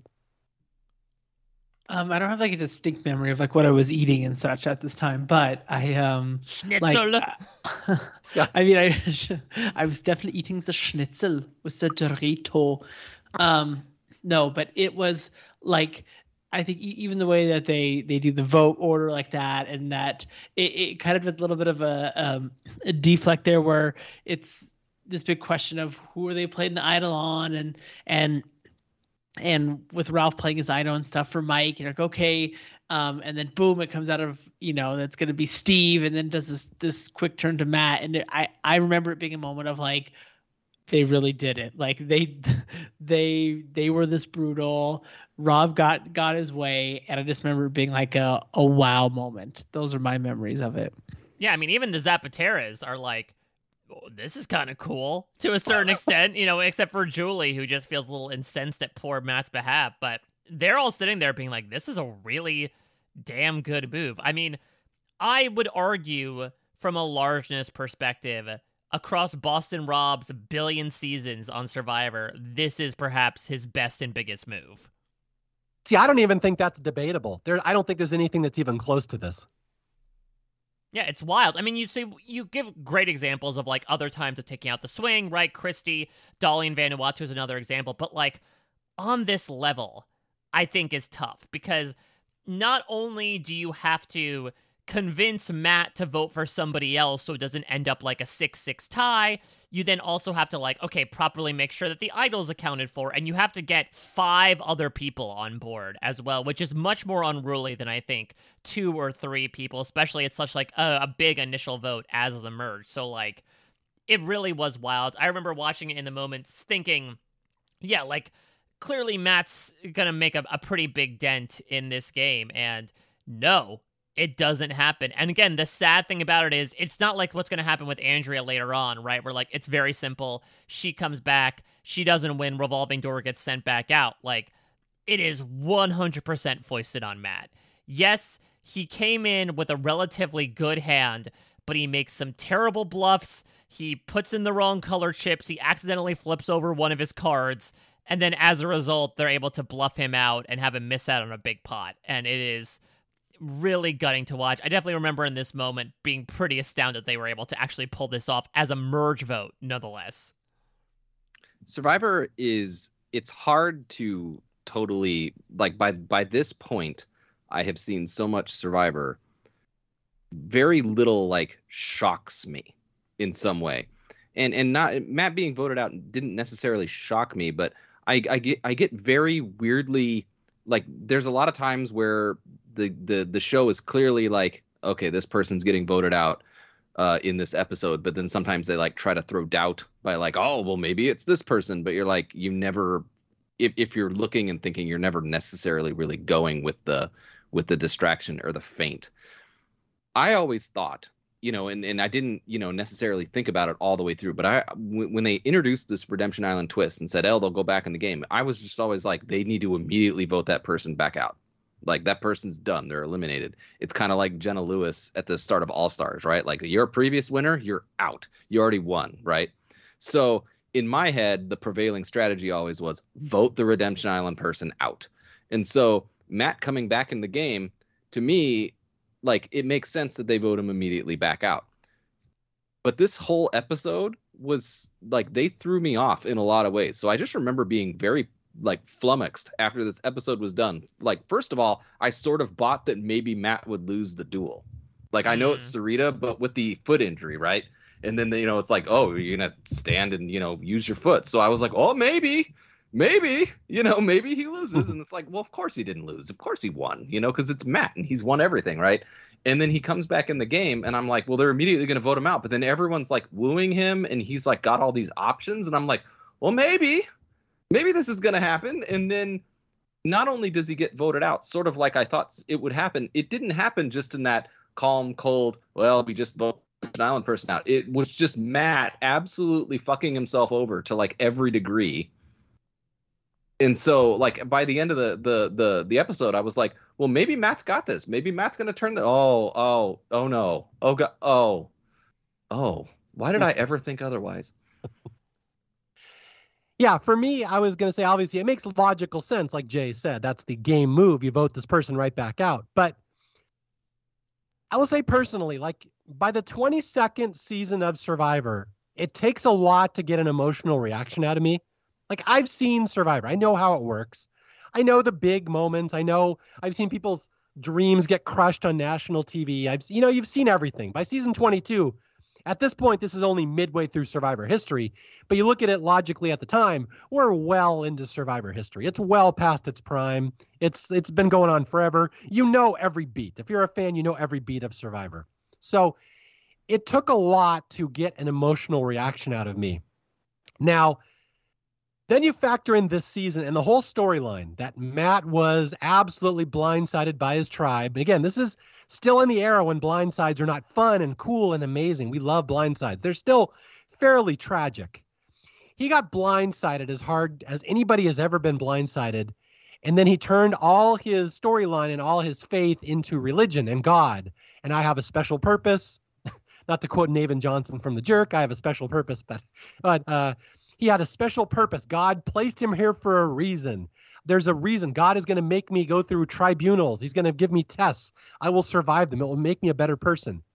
It was such a deep, engrossing storyline, and you really felt bad for this kid. And again, I'm an atheist. I couldn't give two frogs fat ass about religion, but it meant so much to Matt. It was such a big deal to see him come back in and just absolutely get murdered the second time in the exact same way, I might add, to the point that it completely shakes his faith in religion. Like, what was all that suffering for? I know somebody pointed out earlier, the Bible is the story of God just making people suffer over and over again. So it's not really that out of character. But Matt believed so much that God had a special purpose for him to come back and do well and succeed and overcome his obstacles and win this game. Like, it almost was a gasp moment when this happened, when Matt got voted out so hard. And again, most people remember this as a Boston Rob moment, Boston Rob's most badass moment ever, his mob hit. And it is, all those things, all those are true. But at the time, most people would have seen it as a Matt moment, and they would have felt exactly like Julie felt, which was, oh my God, that poor kid. So like I said, it was very hard to elicit an emotional reaction out of me or most hardcore Survivor fans by season 22. This is one of the rare moments that did it. This is one of those moments I felt such empathy for a player. You almost just wanted to give him a hug. And was very rare to find at this part in Survivor. I also feel like it's one of those rare episodes to have like a main character. And yes, you have people like Rob specifically, but also Andrea and Mike who also play roles. But like, I don't know, not since the Roger Sexton episode have we had a merge episode in particular, such a pivotal moment of the game, like focused around one particular person. Yes, you have your Survivor Samoas, and this is arguably the Rob season to that point, but like, it's very rare in Survivor storytelling that they say, okay, this one episode is going to be about this main character. And so essentially the story was like, hey, we're bringing Jon Snow back to life, but then Jon Snow immediately gets killed by a dragon 2 seconds later. And it was absolutely wild to think about that. You think, okay, this is Matt's story. He's going to come back. And like you said, like, as epic as this is, I was maybe even more mystified by the fallout of it. I genuinely did feel for Matt when we get like the end of this episode and the beginning of the next episode when he just has to like come to terms. And I will say he is very good, I think, with reconciling it all, right? He pulls the James of like, I'm not very good at this game, I'm too naive, etc., but I can't imagine how foundation shaking that was. So also kind of like Sarita there, just a little bit. If it's like James, a little bit like Sarita, just a little bit Sarita. God is such a badass. But just this idea of like, you have something that has been your guiding post, not only for your life, but during this incredibly trying time where you've felt incredibly isolating. You've gone through an experience that literally nobody else in Survivor history has gone through up to this point as well, right? Like, you can talk to the hundreds of alumni, even the outcasts wouldn't be able to say they went through the same things that you did. And here you are, you feel like you have finally, done your due diligence and you reach the proverbial gates of heaven and you were immediately turned back around and sent back to purgatory. And it had to have just been so absolutely gutting for him. I give him a huge amount of kudos for honestly, like, not quitting the game right there, right then. Yeah, and if you want just a little subtle sign of how far and how fast his beliefs fell, and I even hate to point this one out, like when the votes start coming in, the first vote comes up with his name, he laughs. He's like, ha ha. And then the second vote comes in, and it's not quite as funny. His face starts falling. And of course, this could be edited. It probably is a little bit, but he gets voted out. And this is the point I have to point out to people, is that this whole season, Matt has been, God is great. I love God. God has a plan for me. I believe in my creator. My creator has special purpose in mind for me. Only God is good. What's the first thing Matt says after he gets voted out? What the hell, guys? That is not a sentence you would expect to come out of Matt. And that alone says so much about what he was feeling about that moment that, again, it's just heartbreaking. And that's why I can never understand the argument that this is the worst season of all time just because it has this moment. And this is such a talking point of a moment. Gosh, it's funny. I planned on this podcast to keep going. We're going to do episode 9. I don't really think we should. It feels like this is the end of the podcast. Does it feel like that to you guys too? Well, considering that the next little bit is just going to be cleaning out of the Zapateras, I think to Paul's point about how it was an awkward break last time, I think it makes sense if we start clean with just like the double boot episodes of cleaning house with the Zapateras. That double boot episode, we're probably going to need full 3 hours on that because it was just riveting television. So I think you're right, Mario. Yeah, I am a storyteller at heart. This feels like this is the end of the story for this podcast. Okay, before we sign off and do our stuff, I just want to say there's one other thing here. We kind of neglected it in the episode, and Jay has pointed it out before, the little subtle stuff that Rob does that's so good. And again, I don't want to make it feel like we're sucking him off or anything, like he's the greatest person ever. Admittedly, he's a fourth-timer playing against rookies. But the little stuff that Rob does in this episode, like making sure his tribe sleeps under the tarp, the other tribe sleeps under the rain, making sure the two tribes talk shit about each other at all times. On paper, this is not a good move. It's not a strategic move. It's not winning you jury points. It's not winning you brownie points. But it's keeping the mindset that it's us against them. And once again, Rob is ensuring nobody on his tribe will ever blindside him, which is the big thing he's worried about. And it's so impressive when you watch it. Again, it doesn't feel like it's a good strategy on paper. It's not diplomatic. But Rob is operating on a little different level. He's trying to prevent that blindside because he knows that's what's going to get him if he doesn't keep it in check. Right. This is by far like the most treacherous territory for him, right? Where there are so many other variables in the game that he can't control, namely the Zapatera people, that there stands a chance of a couple people jumping over and then he's gone. So, and David puts this in the next episode so well that like Rob essentially created an example out of Matt, right? Of you talk out of line, this is what happens to you. And it's enough to really incentivize the other Ometepe people to just say, yeah, I'm good with where I'm at, because if I go somewhere else, something tells me he's going to find out, and then I'm good as gone. Yeah, and that's the thing. There's always a bigger picture with Rob. It's not just one move. It's what does this move represent to other people? And it's very clever. I just love that. All right. Is there anything we neglected to talk about in episodes 5 through 8 here before we go through the baton death march of all the double boots in the next part? Wow, we covered everything. Just barely over 3 hours. Pretty good for us. I hope you guys listening are appreciative of the fact that this is the first podcast we've done in like a year, and we somehow still managed to pull it off somewhat effortlessly. So thank you guys for listening and for your patience and for hanging in there with us. Yeah, you're the real MVP. Yeah. That's right. You guys we're nothing. You guys are the real MVPs. You guys are the Saritas of this podcast. Oh yeah, you're all uptown guys and girls. Yes. Like you just said, you got are there multiple people listening to this? Maybe they take turns. There might be a public library somewhere and someone leaves it up on their browser. Yeah, no, that makes sense. Okay, we promise to try to be back much faster and more promptly for the third part of Redemption Island, which will cover episodes 9 through the end, Rob's crowning achievement where he literally carries his family on his back. It's an amazing moment. But until then, I think we will sign off for now. Once again, my name is Sarita, and I am a mosquito. I'm Jay Fischer. I'm Mike Bloom. I'm Paul Dorito Asleson. And we will see you again on German Survivor on the Schlitterbahn tribe. I think that was the right word. Anyway, thank you for listening. We will talk to you guys later. See ya. Sarita drops out of the duel. Matt seizes the moment and will re-enter this game. Matt, congratulations. 6 duels, 6 wins. You are back in this game. With the next tribal council, Redemption Island starts again. That means, Matt, you could be voted out again and sent right back here. Guys, just please, give me a minute. Okay, this is what I want. I want to take out the Ometepe tribe because I'm honestly at the bottom of the alliance. I was thinking like we vote Steve out and then we vote Philip out. Ometepe thinks everything's hunky-dory. And then that's when we blindside Rob.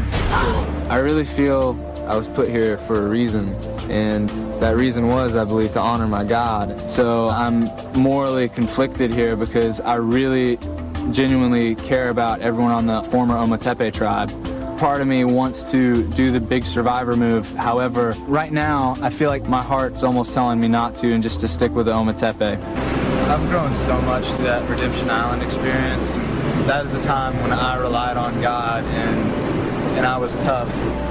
This absolutely is a game, but my heart's telling me don't change. I want to honor my God and be true to who I am. So I've decided I don't want to switch, I don't want to flip, and I'm just going to have peace with whatever happens. I mean, if it's God's will, he'll take me as far as he wants me to go. 8th person voted out of Survivor Redemption Island. Matt, you can bring me your torch. What the hell, guys? First and foremost, I'd like to congratulate myself on being the most naive person to ever play the game of Survivor. Stephanie is good. She is a linguist, you can tell.